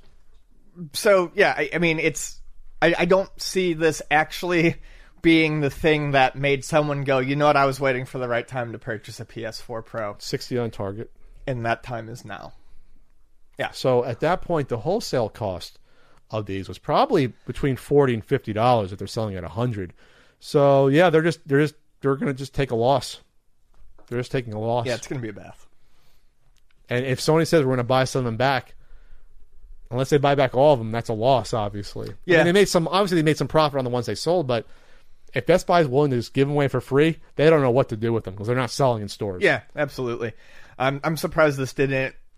One of the things that really surprised me was that it didn't extend to all models of the PlayStation 4. Well, the margin's probably obviously more on the Pro, so they figured this will make up for the loss of us not being able to sell because they're losing $50 each one they give away potentially, $40 to $50, whatever it's wholesale at, probably around there. They're losing that to begin with, so you might as well buy the higher end so we make more money. I guess that's the only thing I can think of. Let's see, it's on Amazon brand new. It's $40 Prime for a PlayStation Classic.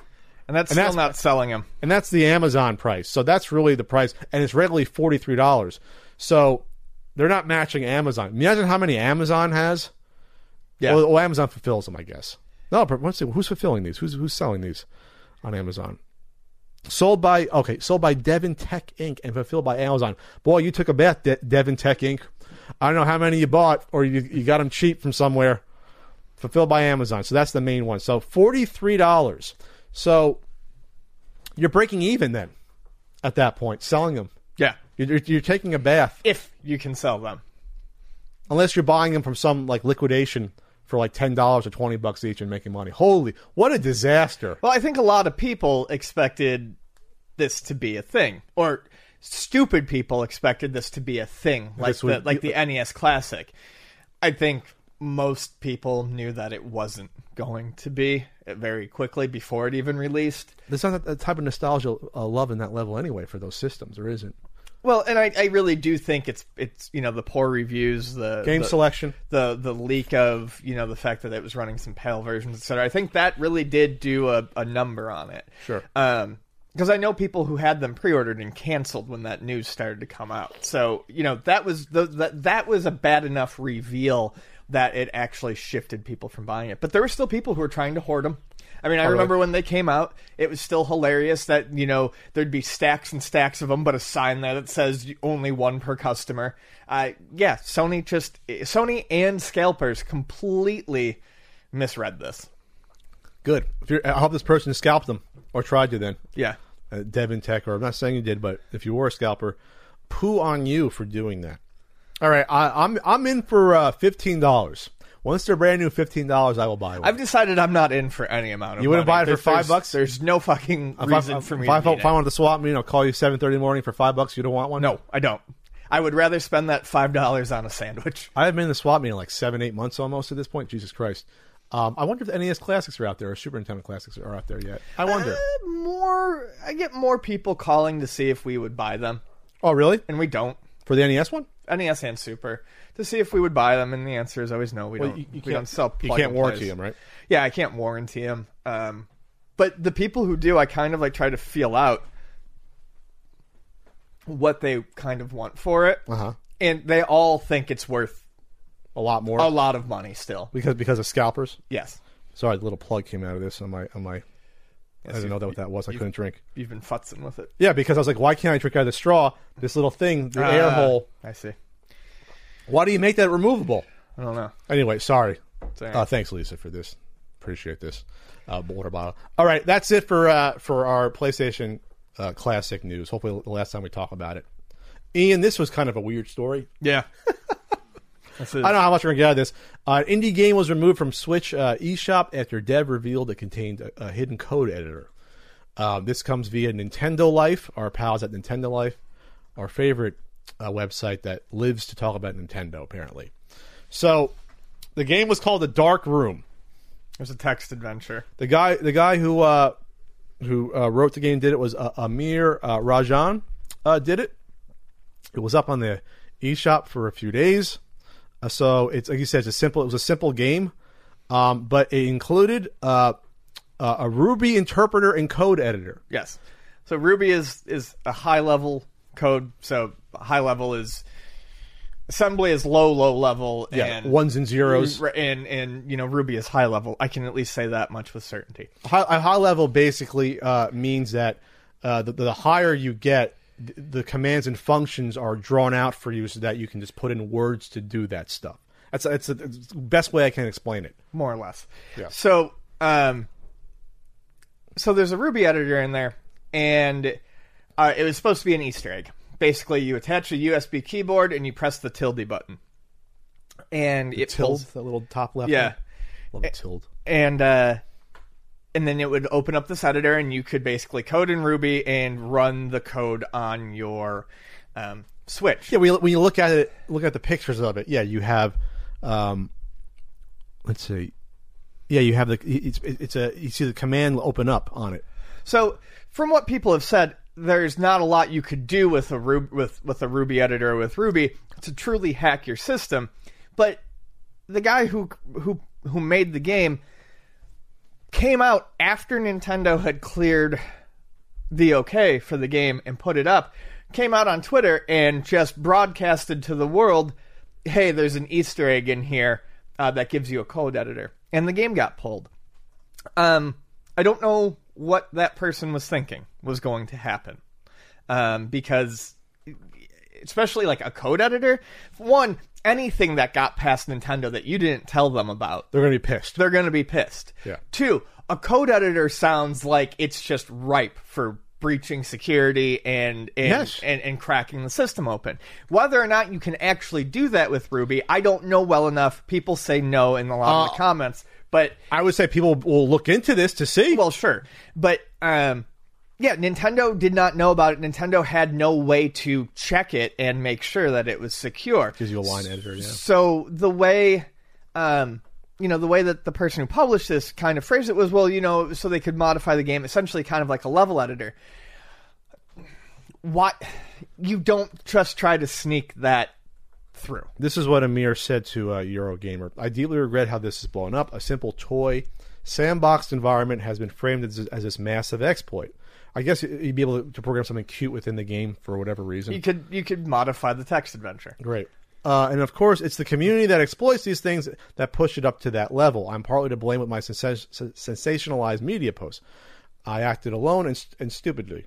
It was a last-second spark of inspiration. I snuck it in, assuming that plugging in a US keyboard and pressing the little squiggly tilde key wasn't part of the test plan.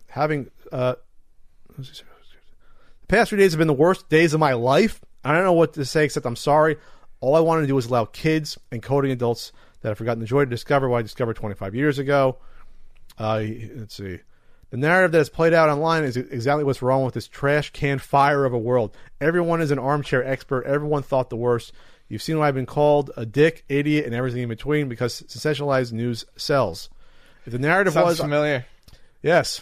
If the narrative was I added a sandbox to a dark room that lets you mod the game and provide a medium for kids to code and technical parents to show their kids what they do, it would have gone unnoticed. So it was pulled on April 26th. So, all right, there's two issues with here. One, you didn't let Nintendo know. Because maybe Nintendo could have went through and said, this is clear, this is fine. They have no fucking clue what can be done with this. And we don't know yet. Because we assume people say, oh, well, you can't do anything. We don't fucking know. We don't know what can be worked out over time. Maybe there's something you can discover that you can run code to hack the whole Switch to run whatever you want. You have no idea. So that's the danger that Nintendo sees themselves in. Like, what the fuck? So even if that's not the case, you made Nintendo look stupid for not knowing it's in there, and something that could potentially be an exploit, obviously that's a no-no at the end of the day. But you said people are saying that you can't do anything with this. And I said Ruby isn't something you could do that with how it's in there. I don't know. I'm not going to pretend to be an expert. I'm not either. That's what I've read. That's what I read in all the comments and stuff, was that basically there is no real way to exploit anything with Ruby. But still, it does. And plus, he used this as a marketing tool. Yes, exactly. So Nintendo's probably like, "What the fuck, dude? Yeah, let your game stand on its own. Now you're putting out something that makes us look stupid because we don't know about it just to sell your game." Right. He's gotten a ton of publicity, obviously, from this. The bad news is, this is it for your game on Switch. Not all publicity is good publicity. And I don't know if Nintendo's going to want something you do on their system after this. Right. Exactly.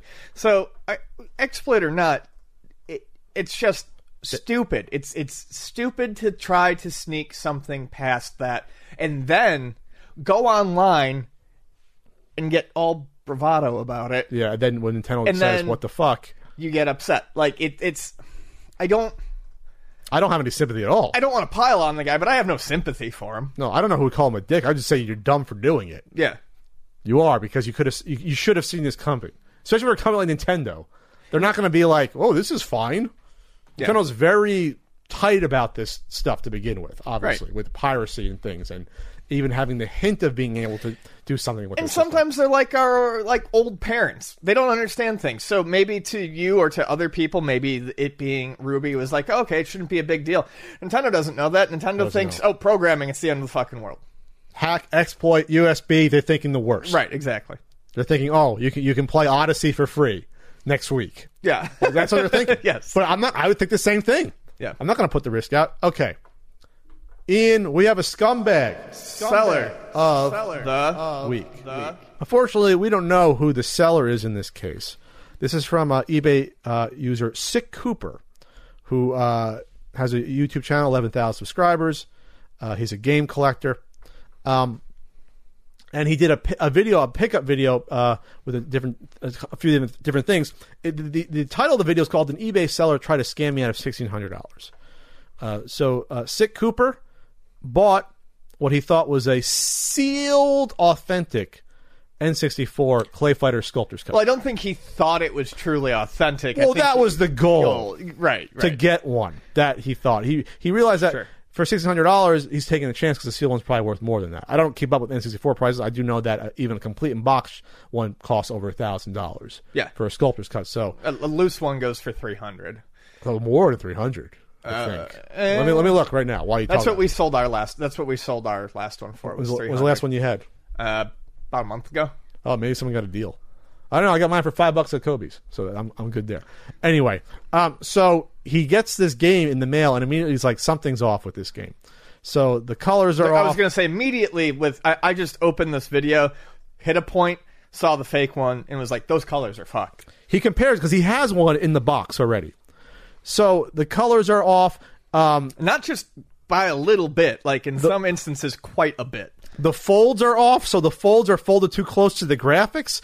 Like on the top of the clapper board, it's cut off because the fold is done incorrectly.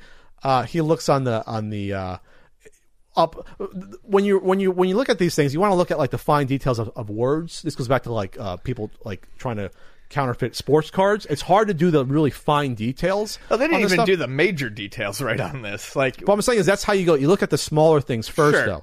But yeah, the colors are off. Some things are. This right here is just like time code. What time code? 544. 544. Let's see. What am I looking at here? Oh, the side of the box with the goofy kid characters. They're not even the same size. Yeah. No. Exactly. The size is wrong. The color's off. The printing is insanely bad. Yeah, it's blurry. Some of the stuff, the words are not printed clearly in the fine print. They're like not white. They're like off white. Yeah, this is bad. It's a truly abysmal. I'm gonna look for this seller right now online because Sick Cooper, you're gonna hide him from me. I'm gonna find him right now. So here's the deal, Ian. So fortunately, Sick Cooper, he opened the case because even though it says not returns, if eBay told him that if it's bullshit like this where it's not what you ordered, or obviously if it's counterfeit, you're going to be able to return it. The seller knew that they'd been had, though, and just gave the money back because what are you going to do with the fake Sculptor's Cut that was sealed? So Sick Cooper is like, you know what, I'm going to open this up. So he opens it up, and he discovers that not only is the box fake, but the color of the insert's not correct. You know, it should be white. It's just cardboard. Yeah. But then there's also pieces of cardboard taken off a box, like literally ripped off the side, and sandwich it in to keep it in the box. Oh wow! Okay, it gets better. There's not even a fake manual in there. But then the game, Ian, wasn't even a fake Sculptor's Cut. It wasn't even a fake Sculptor's Cut. It is. I'm looking right now. Oh yeah, I see the pieces of cardboard. NFL Club 98 or 99. Probably a very common $3, $2 game. You could probably $1 game. Might have to give those away for free. Give those away like a PlayStation Classic. Yeah. So the good news is that he got his money back without even returning it. So that's good. Looks like they do go for $300. Sculptor's Cut, authentic ones here. Yeah. They haven't gone up that much. They've sort of plateaued. Interesting. Yeah, so these costs, someone's trying to get $2,200 for a just complete in box Sculptor's Cut. So $1,600 for a sealed one seems like a really good deal for that. So that's why he probably had an inkling that this is going to be fake, but in the chance that it isn't, whatever, I can get my money back. Right. That's a big risk for $1,600 though. But this is why this is bad though, is because there could be a collector out there who didn't know any better and just pay $600 because then we're going to open it to see. Right. They've been had. Counterfeit boxes suck. Repro boxes suck. Again, this is reason 3,487 why they suck. The easiest way to pass something off like this is to have confidence. Confidence, man. You take this shitty sealed, to most people obviously not real box, but game, but you throw it up there. You ask a reasonable price for it, maybe just a little bit under. And you just have to hope that no one's ever going to question it. Yeah, because this seller isn't going to apologize. They would have been fine selling this to someone. Right. They put in a little bit of work with their own sealed. I can't find the listing, unfortunately. I'm trying to find it because I want to call out the seller because who knows what else they've done in the past or the future if they tried this shit. They try to rob someone at $1,600. Yes. That's I think that's a felony in states over once you get to $700 or $1,000. This is mail fraud, and it's a felony at the same time. This is a big deal. Yeah. And I can't find the listing. I'm kind of annoyed I can't find it. Maybe someone in the comments know the listing here. The problem is you hope that eBay will just ban the seller outright, but you don't know if they do this shit. Yeah. I mean, usually they're just like, oh, we're making money anyway. Let's see. I can't find the seller on here. This fucking scam artist. I mean, they could have just blocked. I mean, they could have just removed it and. Remove the sold listing? Yeah. I mean, that's, okay. that's all right. probably what happened. All right, Sick Cooper, you got to call out who this is. You got to call out this seller here. There's no harm in that. We do it all the time here. I'm just glad that he found this out. He's obviously knowledgeable. He opened it up and said, what the fuck? And it's a funny story. It's good for YouTube. The story. Yeah. I guess you could say that. It's good. It's good for YouTube. It's not. It's not good for YouTube. Pretending you're the victim because you sell your prototype on eBay that you're supposed to. Yes, you're supposed to dump. It's a sob story. So this is a better YouTube story. This is a better one. So all right, anything else to add, Ian? No. All right. So whoever tried to scam Sick Cooper here, whoever tried to scam him, is our scumbag seller of the week. Week. And this was week. All right. Ian, do you want to talk about micromages or not really? No. But we do have a Tales from the Game Store. Tales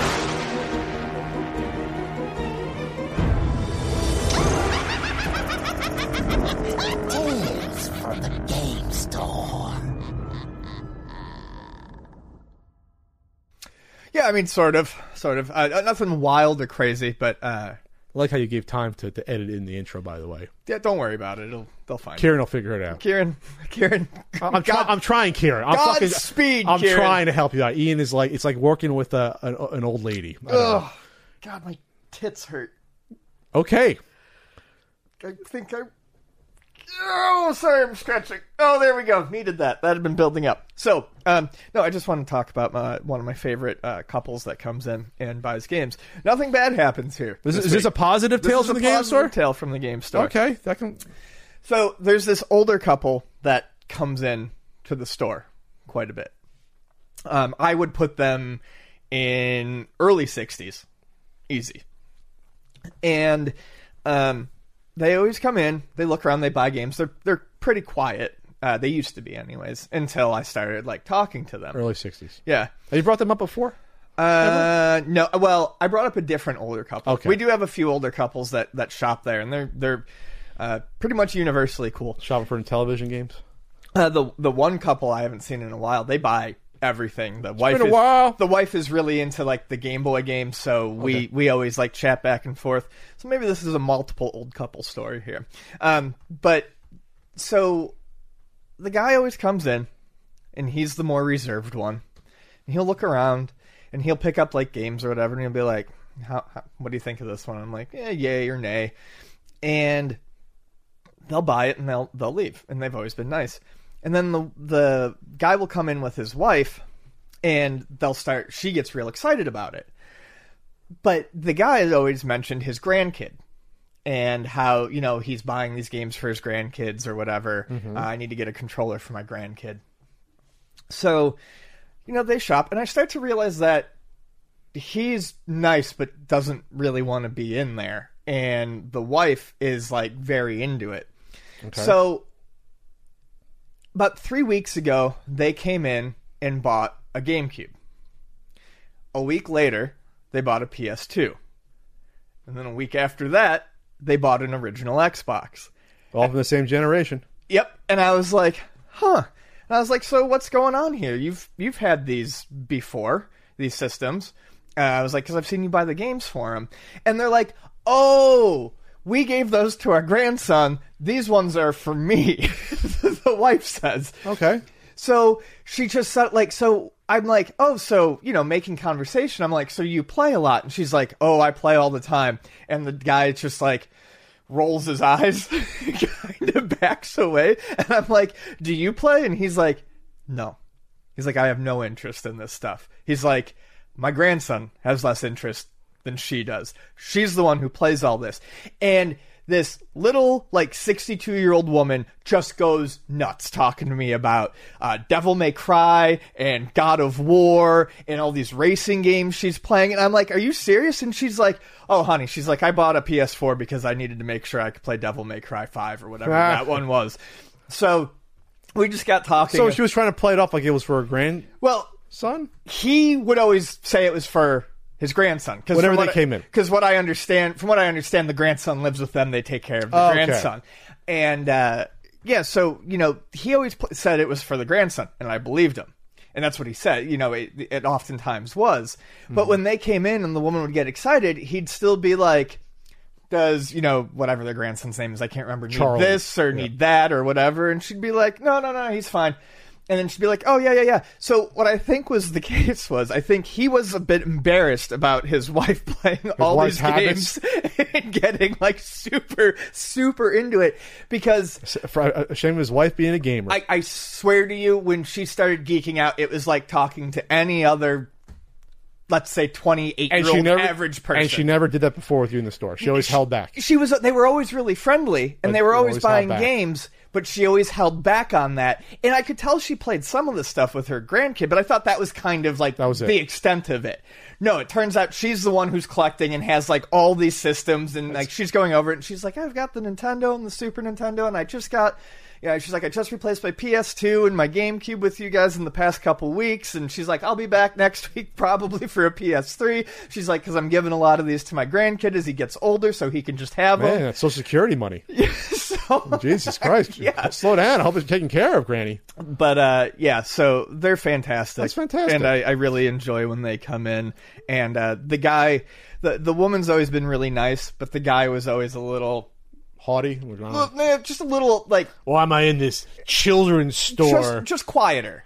And he was always nice, but, like, I've started to break him down a little bit, and he jokes about, like, he's sitting there reading and his wife is just going off in the other room on some game and he just doesn't get it. He's like, I don't understand this stuff at all. And that happens, that's not just for an older person. There's people our age or younger that aren't into video games at all. They understand that people like them, but they're just like, I have no interest in this. Yeah. I don't think it's a generational thing in general. In general, the older you are, the less likely you're going to be into this stuff. I get that. I think it very quickly, with us, as we become that age, as we become 60, it's no longer going to seem generational or unique. No. But to have this woman who, from what I understand from what she said, basically picked up the habit from her grandson. Yeah. So it wasn't like her whole life she played games. It was, her grandson got her into them.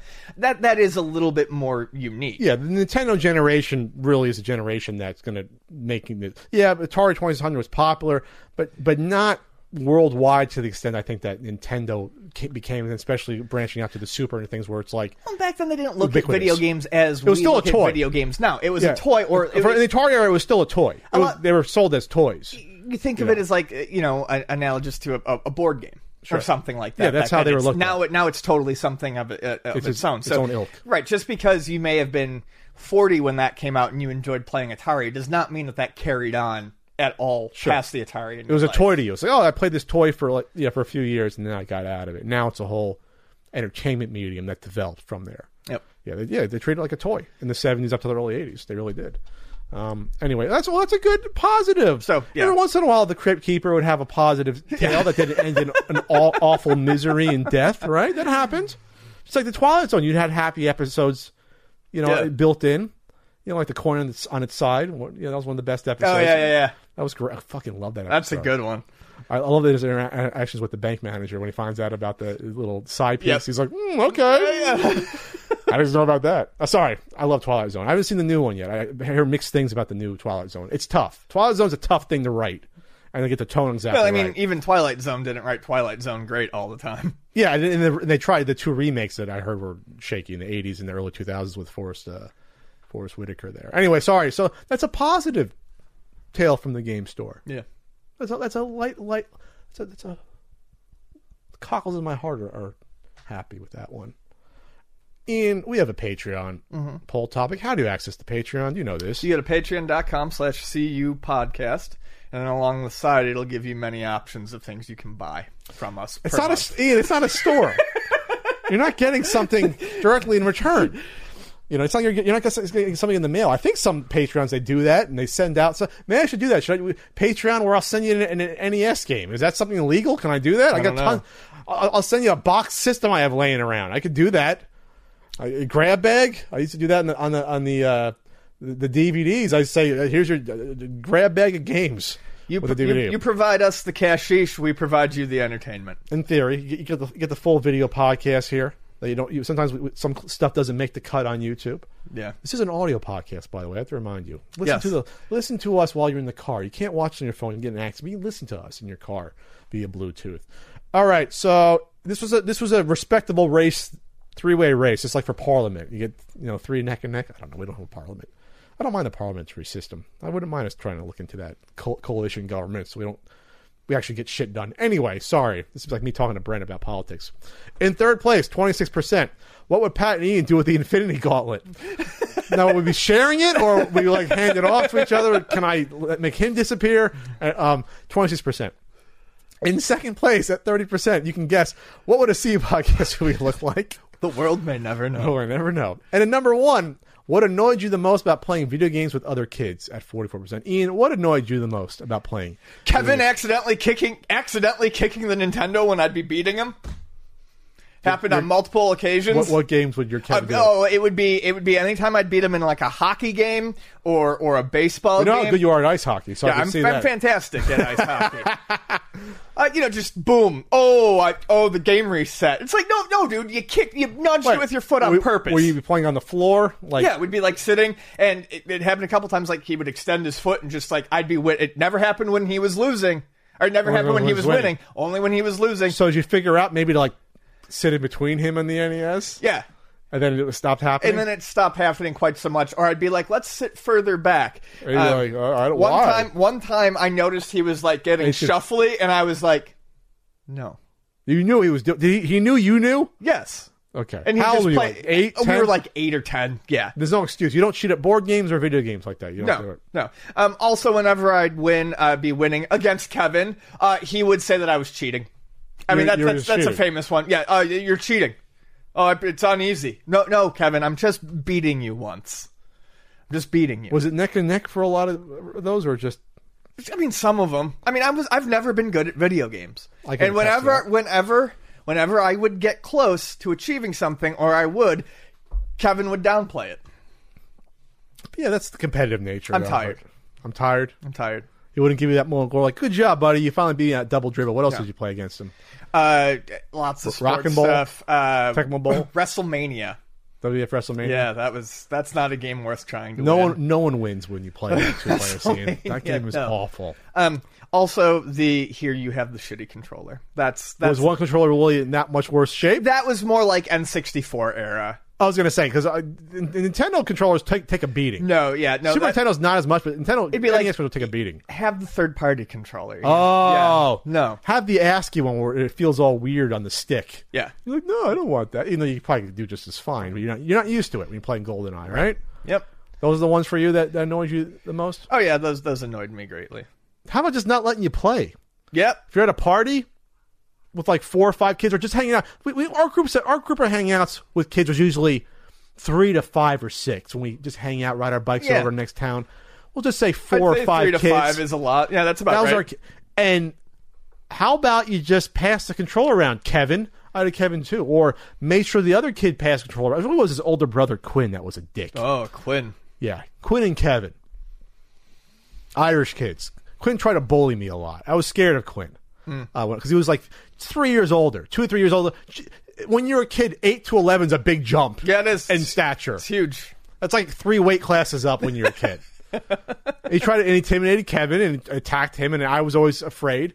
So, he wouldn't let you play every now and then. And the NES was in Quinn's room sometimes. It sucked because he had to deal with the brother, and he was an ass about it. He was fiery. And I'm sorry, this is not the topic we had. Oh, no, you're playing games with other kids. My sister, though, would almost never let me be first player. Oh, really? I mean, ever. And she bossed me around, too. She was 4 years older, and she was basically bigger. She had the hammer punches. Girls had the hammer punch. Bad form, but this still hurts. The hammer punch. It does hurt. She had the 1, 2, 3, 4 combo. 2 right, 1 left, 1 right. You better stay out of her way. And so it was mostly Super Mario Brothers. I'm trying to remember other games, but she was not good at sharing that first player. So that's one of the reasons I love Luigi, because I played Luigi a lot when I was a kid. And it was my NES. That was mine. Of course. My system and my game. I asked for Christmas. You asked for whatever the hell you asked for. Your fucking, your Barbie or whatever. Now you've been 11. No, you still had Barbies when you were 11. I was 7 and got the NES. She made me get her Barbies for her from upstairs when she was outside with her friends. See, I was the only boy my age in the neighborhood. And it was a bunch of girls. Probably like 7 to 8 girls that between 2 years of my age. All the other boys were like 3, 4, 5 years older. So I couldn't really hang out with them that much. Yeah, played like street hockey or street tennis, but that's about it. So a lot of times I'd be hanging out with all these girls. And they'd have their Barbies out down the street. My sister would say, Patrick, go get my Barbies or I'll beat you up. Wow. Nice. And she meant it too. Never got to that point though, because little plucky Pat, thick but quick, I run up, get my sister her Barbies, and deliver them to the rest of the girls there. Sorry, it's coming therapy right now. Yep. I never would do that to a little sibling. I don't think I'd have them be a bully. My sister was a bully.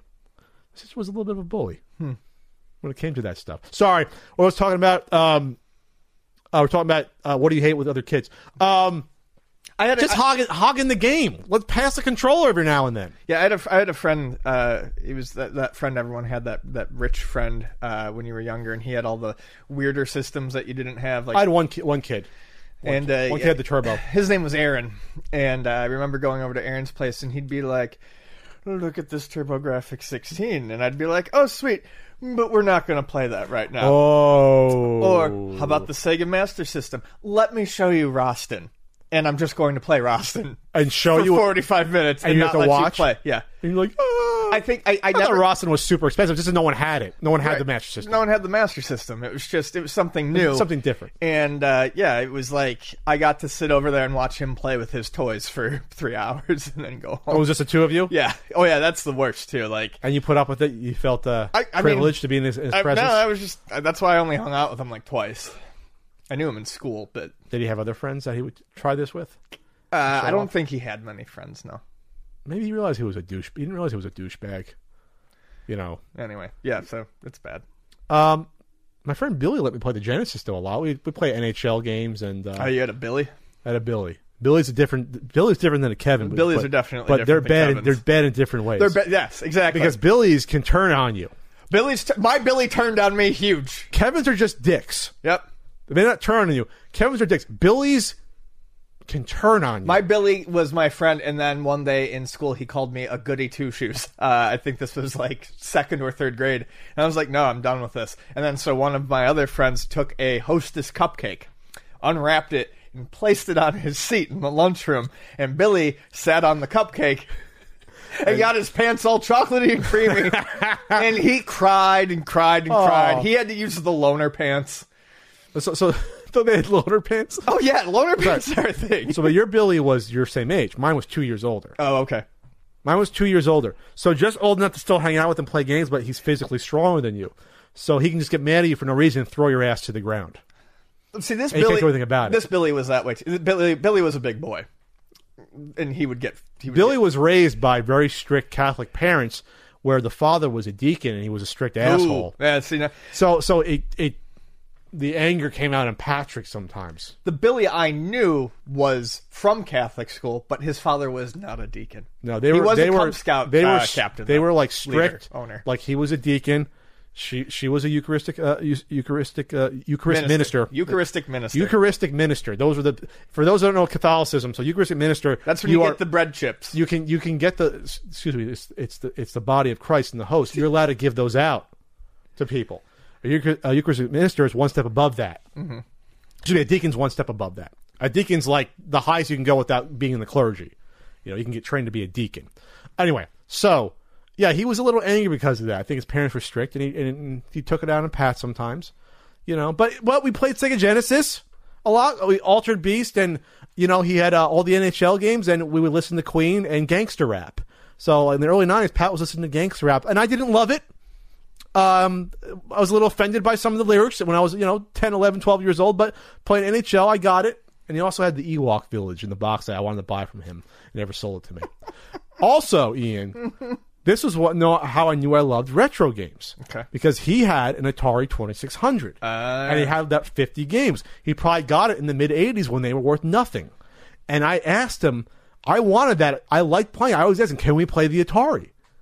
And I had little experience with the Atari, just my cousins had it. But I was fascinated by the Atari when I was 10 years old. And I wanted to buy it from him, and his parents wouldn't let me buy it. So I was into retro gaming in 1990, and I just couldn't get I bought my Atari 5200 when I was 10 from a flea market. I was fascinated. Yeah, me too. Billy, however, I did get to play games on his Tandy. Oh, you had a Tandy? Yeah, that's where I first played IBM PC Ghostbusters. Yeah, that's where I first played Ghostbusters. I played the Commando port and the one that I have. The one that the bad one, not the Commodore one, which is good. Yeah, no, the bad one. And then what was the last one? Oh, Spy vs. Spy, the PC version. We're getting off topic. We're talking about how our Billies and Kevins are somewhat similar in ways. Except mine beat me up every now and then. Yeah. The one time when I was hanging out, again, I was the youngest kid in the block, boy-wise. So my sister was dating a guy from the other block who was a year older named Scott. This Scott was kind of a dick, but he was a good guy deep down. Sure. Scott's are usually like that. He was a little aloof. This one was just a little bit edgy. He stole stuff from the Herman Sporting Goods store in the mall, but he wouldn't do anything violent or anything. Sure. You know what I mean? I personally do not have a pattern of Scotts. Okay. But this was my Scott. This is my Scott because he could be a dick to me, but he wouldn't do anything over the line with me. He would kind of protect me. So this was probably a January, February. I had a Robert that was that way. Okay. My Robert was a piece of shit who ended up being good later in life. Anyway, so I said something to Billy. I made fun of him for something. This is in front of 8 to 10 kids on the block hanging out a Saturday night. He threw me into the wet ice puddle. Oh. Billy did. And I was friends with Billy. And Scott chased him down the block. And he was like, oh shit, I'm sorry. And Scott chased him down the block and you better apologize. I made him apologize for me. Partially because he was dating my sister. My sister was probably 13, 14. Sure. And I was 10. But he still did the right thing. And Billy apologized to me. I'm sorry, Pat. I have some tales from my neighborhood I can probably talk about, honestly. Oh, yeah. I had a very interesting neighborhood. Sorry, we totally went off topic. I'm sorry. That's fine. But those are our experiences with playing games with other kids. Particularly Kevin's and Billy's. Particularly Kevin's and Billy's. I guess what annoyed me, with Billy was playing NWA too much when I was a kid, and too much Two Live Crew, a little bit too much for me, a little bit too. Not that I was going to go out and go to a booty shaking party, but I'm 10 years old. I don't need to listen to that. Pop that pussy. Yes, exactly. On the box, music, television, you control. And that was this CU podcast. This is an interesting one. That was it.